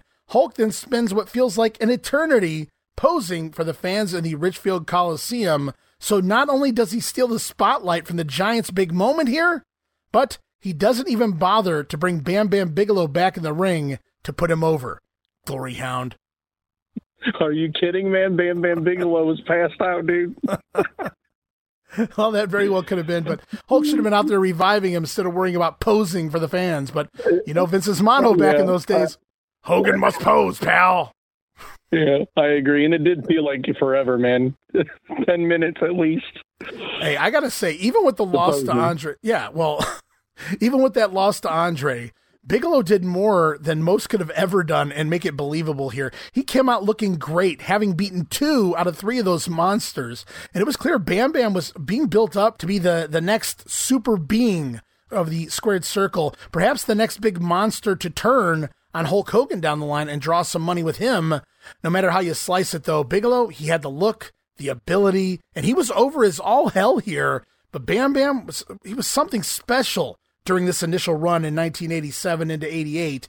It's just a shame all sides, both Vince and Bammer, let it fizzle out by the springtime of the following year. Yeah, it's amazing to me that his run didn't last a little longer towards the top of the card like that, man. I totally agree. I really got into him, and I won't spend long on this topic, but I loved him actually close to a decade later when he was having great matches in ECW. Oh, yeah. So even like 10 years older, I mean, he's like fighting Taz. He's fighting, Shane Douglas. I mean, those were some of the greatest ECW matches I can remember. So can you imagine if he was, ever given the opportunity to step in the ring with Hulk or like be a top guy back in these days? I think they really dropped the ball a little bit with him. Yeah, and I have to agree. And I think, Bigelow became disenchanted with the other side, with the business side of the WWF as well. And they kind of had a falling out, and Bammer blew out one knee, and his story goes that he blew out the other one at WrestleMania 4. And he did wrestle a little bit after that, but not much more after that. And he was pretty much gone by somewhere in the early part of the summer of 88, if I remember correctly. So unfortunately, he comes in like a lion and goes out like a lamb. And that's the story of Bam Bam Bigelow, though we got a ways to go there with that career. So we're going to keep following that as we go along. He looked great here. No real complaints in this matchup, given all the larger size guys involved. It moved surprisingly well, I thought. And I already stated, everyone came to work, which is always a plus. We get just a taste of Hogan versus Andre here, which was done to build to the match, the rematch at the main event on NBC in February of 88. I don't think anyone expected to see Hogan take a pinfall here. I know I didn't. And even in his elimination, he still made sure that he looked like a star, slamming 2 400-plus pound monsters while being counted out. But make no mistake, Bam Bam Bigelow, for me, was the MVP of this matchup and came out looking like a star. With so many guys in this match that are usually slow and plodding or even immobile, they worked hard here to make this feel like a big-time match. All of them did. Yeah, I mean, I 100% agree. You were spot on with everything you just said, so I don't have a whole lot to add there. But you do see, like, especially on the heel team, the Andre, one-man gang, Bundy, you expect, there to be some points in the match where it is slow and plodding, for lack of a better term. But you know what? They really didn't have many spots like that. They kept it intriguing. Bam Bam Bigelow, for his size, every time he was in there with one of the bigger guys, he kept the pace up, as best he could there until towards the end. But, I mean, yeah, it was exciting. It was a good match, and I think they accomplished everything they were looking to, especially with Bam Bam Bigelow. Even though he lost the match, they were able to further the storyline with Andre and Hulk, and at the same time, man, he looked like a superstar, a megastar, really. Right, yeah. And some of the baby faces have been, plotting up to this point. Don Morocco was very, known to maybe half-assed it in the ring for the last couple of years here, but he realizes this is my last shot, at getting a push here. And he worked hard, as did Kim Patera, who's already suffered an arm injury, and he's not really getting over. He hasn't been doing a whole lot physically in the ring up until this point. He's out there. It's not much, but for him to deliver a crossbody was something to see. Kim Patera getting, leaving his feet. So I just really liked watching everybody really come in there and give it their all, as this was a good way to jumpstart the Hogan-Andre feud that's technically laid dormant for the most part since WrestleMania 3. And this was a statement that the Giant was back, having Andre go over here. And Bam Bam Bigelow, he goes all the way, takes out 2 monsters before losing to the Giant, clearly meant to build Bigelow as a serious star. Unfortunately, like I said, Hogan must pose, pal. Don Morocco going to honor his new mentor, Billy Graham, by going after Butch Reed after this, even though technically it was the gang who really put Billy Graham out. But I don't really blame Morocco for sticking with Butch Reed there. Orndorff and Rude, those matches will continue for the remainder of 1987, but as I said, Paul, he's going to be gone, retire for a few years by the beginning of 1988. As for King Kong Bundy, also all but gone from the company here, and you wouldn't know it based on his upcoming high-profile matches with Hogan on back-to-back Saturday night's main events in November and January. But Bundy, he's going to finish up with the company by January 1988 as well. And lastly, Ken Patera was already paired with Billy Jack Haynes by this point, working Demolition on the house shows all the way into January of 1988 here, before Haynes, too, will leave the company, nutso, leaving Ken Patera with nothing to do for the rest of the entire year of 88. Kenny actually going to finish up with the company at Survivor Series in just a year. Yeah, I guess I didn't realize how many people on this card are going to be stepping away or released within the next year. But listening to that list, I mean, it sounds like there's quite a few. Yeah, quite a few. And that's not even counting, well, Butch Reed, he's gone after WrestleMania 4. So quite a few names here on the way out within the next weeks to months. But we're not done yet, guys. As we close out the show, one final promo for you guys. Mean Gene Okerlund standing by backstage with Andre the Giant and manager Bobby Heenan. Hello, man alive, ladies and gentlemen. I don't think I could ever recall seeing anything quite so hot. Bobby Heenan, Andre the Giant. Gentlemen, come on in.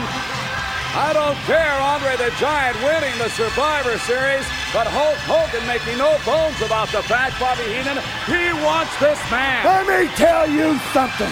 He can have this man. All you gotta do is put your name on that line. Right. He survived everything.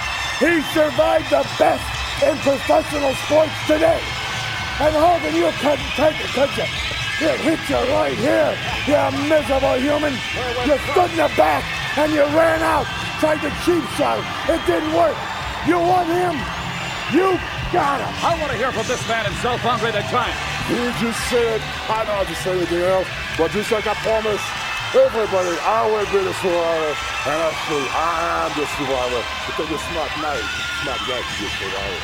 All right, I thank you very much. Nobody can beat him. Wait a minute. Nobody can beat him. On the bottom line. I perceive something. You're going on soon, Jesse Ventura. Let's go back to you. So rather than being upset about being ran out of the ring by Hulk Hogan, Heenan and Andre are focused on the fact that Andre survived the match. He was the winner, guys, let's not forget. And believe me, guys, Hogan wants you to forget that. As Mean Gene says that Hogan wants it, Andre and Bobby and the Giant welcome that match. All Hogan has to do is sign the championship contract, and he can have the Giant. So, the plot thickens. You want me one-on-one, Hogan? All you have to do is put that belt on the line. Yeah, I mean, and Bobby's a genius here, man. And I'm just going to end it the way Andre said it. I don't need to say anything. Bobby said it all for me. There you go. And we'll just leave it at that, man. I mean, the guy's a genius on the mic. Oh my God! I started to take a drink of water, and you weren't even being funny, but it was funny. And I don't have to say shit. It's like Brock Lesnar and Paul Heyman. Bobby says it all, and he did say it all. As we go back to the ring to close out the show, even more Hulk Hogan posing follows here as Gorilla and Jesse Ventura then close out the night. Hulk Hogan's music continues to play us out while we look at pictures from tonight's event. And that, guys, will wrap it up. Yes, that will conclude the 1987 Survivor Series, Jesse. Hey, man, it was a pleasure. Thanks again for having me on here. It was a blast. Sometime in the future, I'd love to maybe jump on here and call another show or, shoot the breeze, whatever you have me for, man. But, hey, thanks again. I just want to say it's been an awesome, awesome time with you, man. Hey, before you leave the show, I just want to get your take, your overall thoughts on this pay-per-view. Where does it rank in Survivor Series for you? Well, I mean, I'll be completely transparent here. There's probably at least a dozen Survivor Series that I probably couldn't even list a single match, Sure. in later years. Right. But as far as like out of the first, let's just say 10 Survivor Series where I can actually remember, it's not last. I don't think it would be my top, but probably somewhere in like the middle ground. Only 4 matches, that's not a knock on it whatsoever, but some definitely some memorable highlights that I'll never forget. The jumping bomb angels in the women's match, the first time seeing, the 20 men in that tag team survivors match. We discussed, the 88 one was maybe a little better in our opinion, but this was the first time, so it gets a little bump for that. I think it was a good overall pay-per-view, man. And, that's really, I guess, all I have to say about that. Yeah, no, I just have a couple notes here too. I wrote, nothing on the show was bad, so I agree with you there. I can't think of the last time we could actually say that about a pay-per-view, that everything on it was good and solid. And this was only the WWF's second pay-per-view ever outside of, WrestleMania, and now that would go on to become an annual event, guys. Second of the big four, if you will. Everyone worked hard to make this show successful, and for the first time out there, I felt every match did a good job of entertaining. I'm glad they came up with that 20-man tag team survival match you were just talking about. I really miss those things because the action and eliminations, always a great time. The women delivered above and beyond all expectations for this time period. They even managed to fill the in-arena intermission on TV by building up what would become the top heel in the WWF for the year of 1988. And I'll say it again, those DiBiase skits were the best. Now, that said, the Honky Tonk Man interview, that felt like complete filler, and that's the only complaint I really have on the entire show. And it was short, keeping Honky in that semi-main heel slot, so can't really complain there. They did a good job keeping the fans entertained while they build towards the future. The main event, WrestleMania 4, all of that stuff coming in the early part of 1988. So I have to agree with you, and in regards to only having 4 matches, I think they kind of figured that out over time. We can shorten the matches. If we shorten it from 5-on-5 to 4-on-4, then we have an entire extra matchup. So it just gives everybody, the matches go a little faster, which, really worked out. I enjoyed 89 and 90 Survivor Series especially. I know you did as well. So I think, I don't know if I have an exact preference, but the 4-on-4 worked as well. Yeah, nothing, no knock on 87 whatsoever, man. I wasn't prepared for putting it in, chronological order, so I'm just going to play it safe and say it's definitely not on the bottom of the list, but it's probably, not my, top favorite or nothing.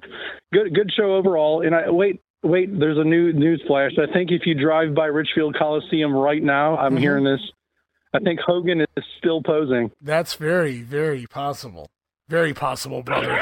My God, this goes on forever. You hear the stories of how the people were mesmerized by this nonsensical posing routine, and they would sit there for 20 minutes after a show and just keep watching him do this. I never got that. I hated that they would edit parts of matches out of Coliseum videos, but they would leave the entire Hogan posing intact at the end of the videos. Unbelievable.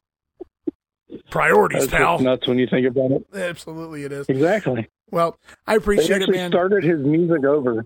On the pay-per-view. Probably itself. more than once. Probably more than once in the arena. Talk about let's beat the crowd. Oh no, nobody was beating the crowd there. Not when Hulk Hogan's out there posing for fucking 30 minutes after a pay-per-view. No way. But that'll do it here this week, guys. It's gonna wrap it up. Had a lot of fun calling the show with my brother Jesse. Thank you once again for joining the show and knocking out a pay-per-view with me. Hopefully, maybe we'll have you back down the road. Would love to have you back for something like WrestleMania 4 or something along those lines. Yeah, WrestleMania 4 is going to be a challenge, brother. I mean, what are we talking, 4 or 5? I forget how many hours there, but if the stars align and I'm available, I'd rather be no other place. As Jesse Ventura likes to say in Survivor Series 88, there's no place I'd rather be. Than WrestleMania 4? I don't know about that. Trump Plaza. Oh, man, with you, dude. Okay. I got you. Well, I certainly appreciate it, man. Appreciate you taking the time out to knock this show out. 3 hours of time. I know you got a lot going on in your life, but you bailed me out here. My allergies gave me a little bit of time in between talking, so I didn't lose my voice completely here. And just had a great time with you, man. Reminiscing and going over some old memories and shit. And well, another one in the books, guys. Survivor Series 87. Jesse, thank you once again for being here. My pleasure, brother. Have a good one. All right, guys, another fun show in the books, another pay-per-view. It's been a long time coming. Haven't had a pay-per-view since WrestleMania 3. And now the WWF, they're just going to start throwing them at us. Saturday night's main events, the main event, the Royal Rumble special on the USA Network, and then WrestleMania 4. All of those big events not too far away.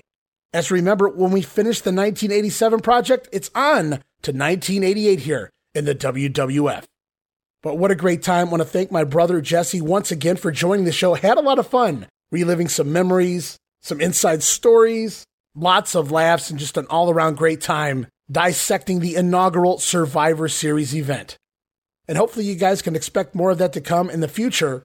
But for now, it's time to wrap things up this week, as next time we return, we're going to continue on. Yes, November's not over yet, guys. Still another week, another weekend of WWF TV here in the month of November. covering Superstars, Wrestling Challenge, and yes, even Primetime Wrestling, which subsequently moving back to Monday nights. Sorry, Bobby. But also, on the next episode of The Grenade, it's the next edition of Saturday Night's Main Event, as the WWF Champion Hulk Hogan going to defend his title against King Kong Bundy.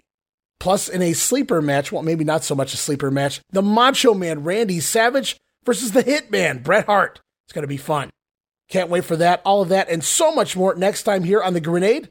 Remember, guys, to go check out WrestleCopia.com for all of the podcasts here on the WrestleCopia brand. Of course, follow me on Twitter at Wrestling Grenade. Follow and like me, Facebook.com/Wrestling Grenade. Subscribe, YouTube.com/Wrestling Grenade. And of course, check out that $5 all access tier over at Patreon.com/WrestleCopia. That address again, Patreon.com/WrestleCopia, where it's a multitude of gifts for just $5. But all of that said, going to be back soon with episode 105 as we finally close out the month of November, heading into the home stretch. December right around the corner. Can't wait to talk all about December of 1987 in the WWF. But first, another edition of Saturday Night's Main Event. And who's complaining?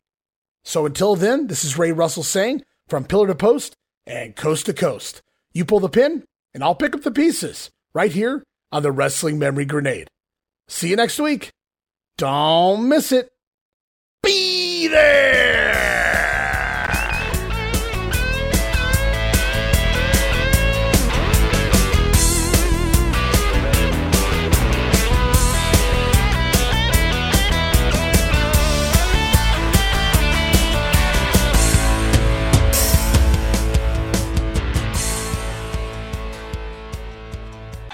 What a happening this has been here at the World Wrestling Federation Survivor Series. And I'm leaving Cleveland, and am I happy about that? Good night, everybody.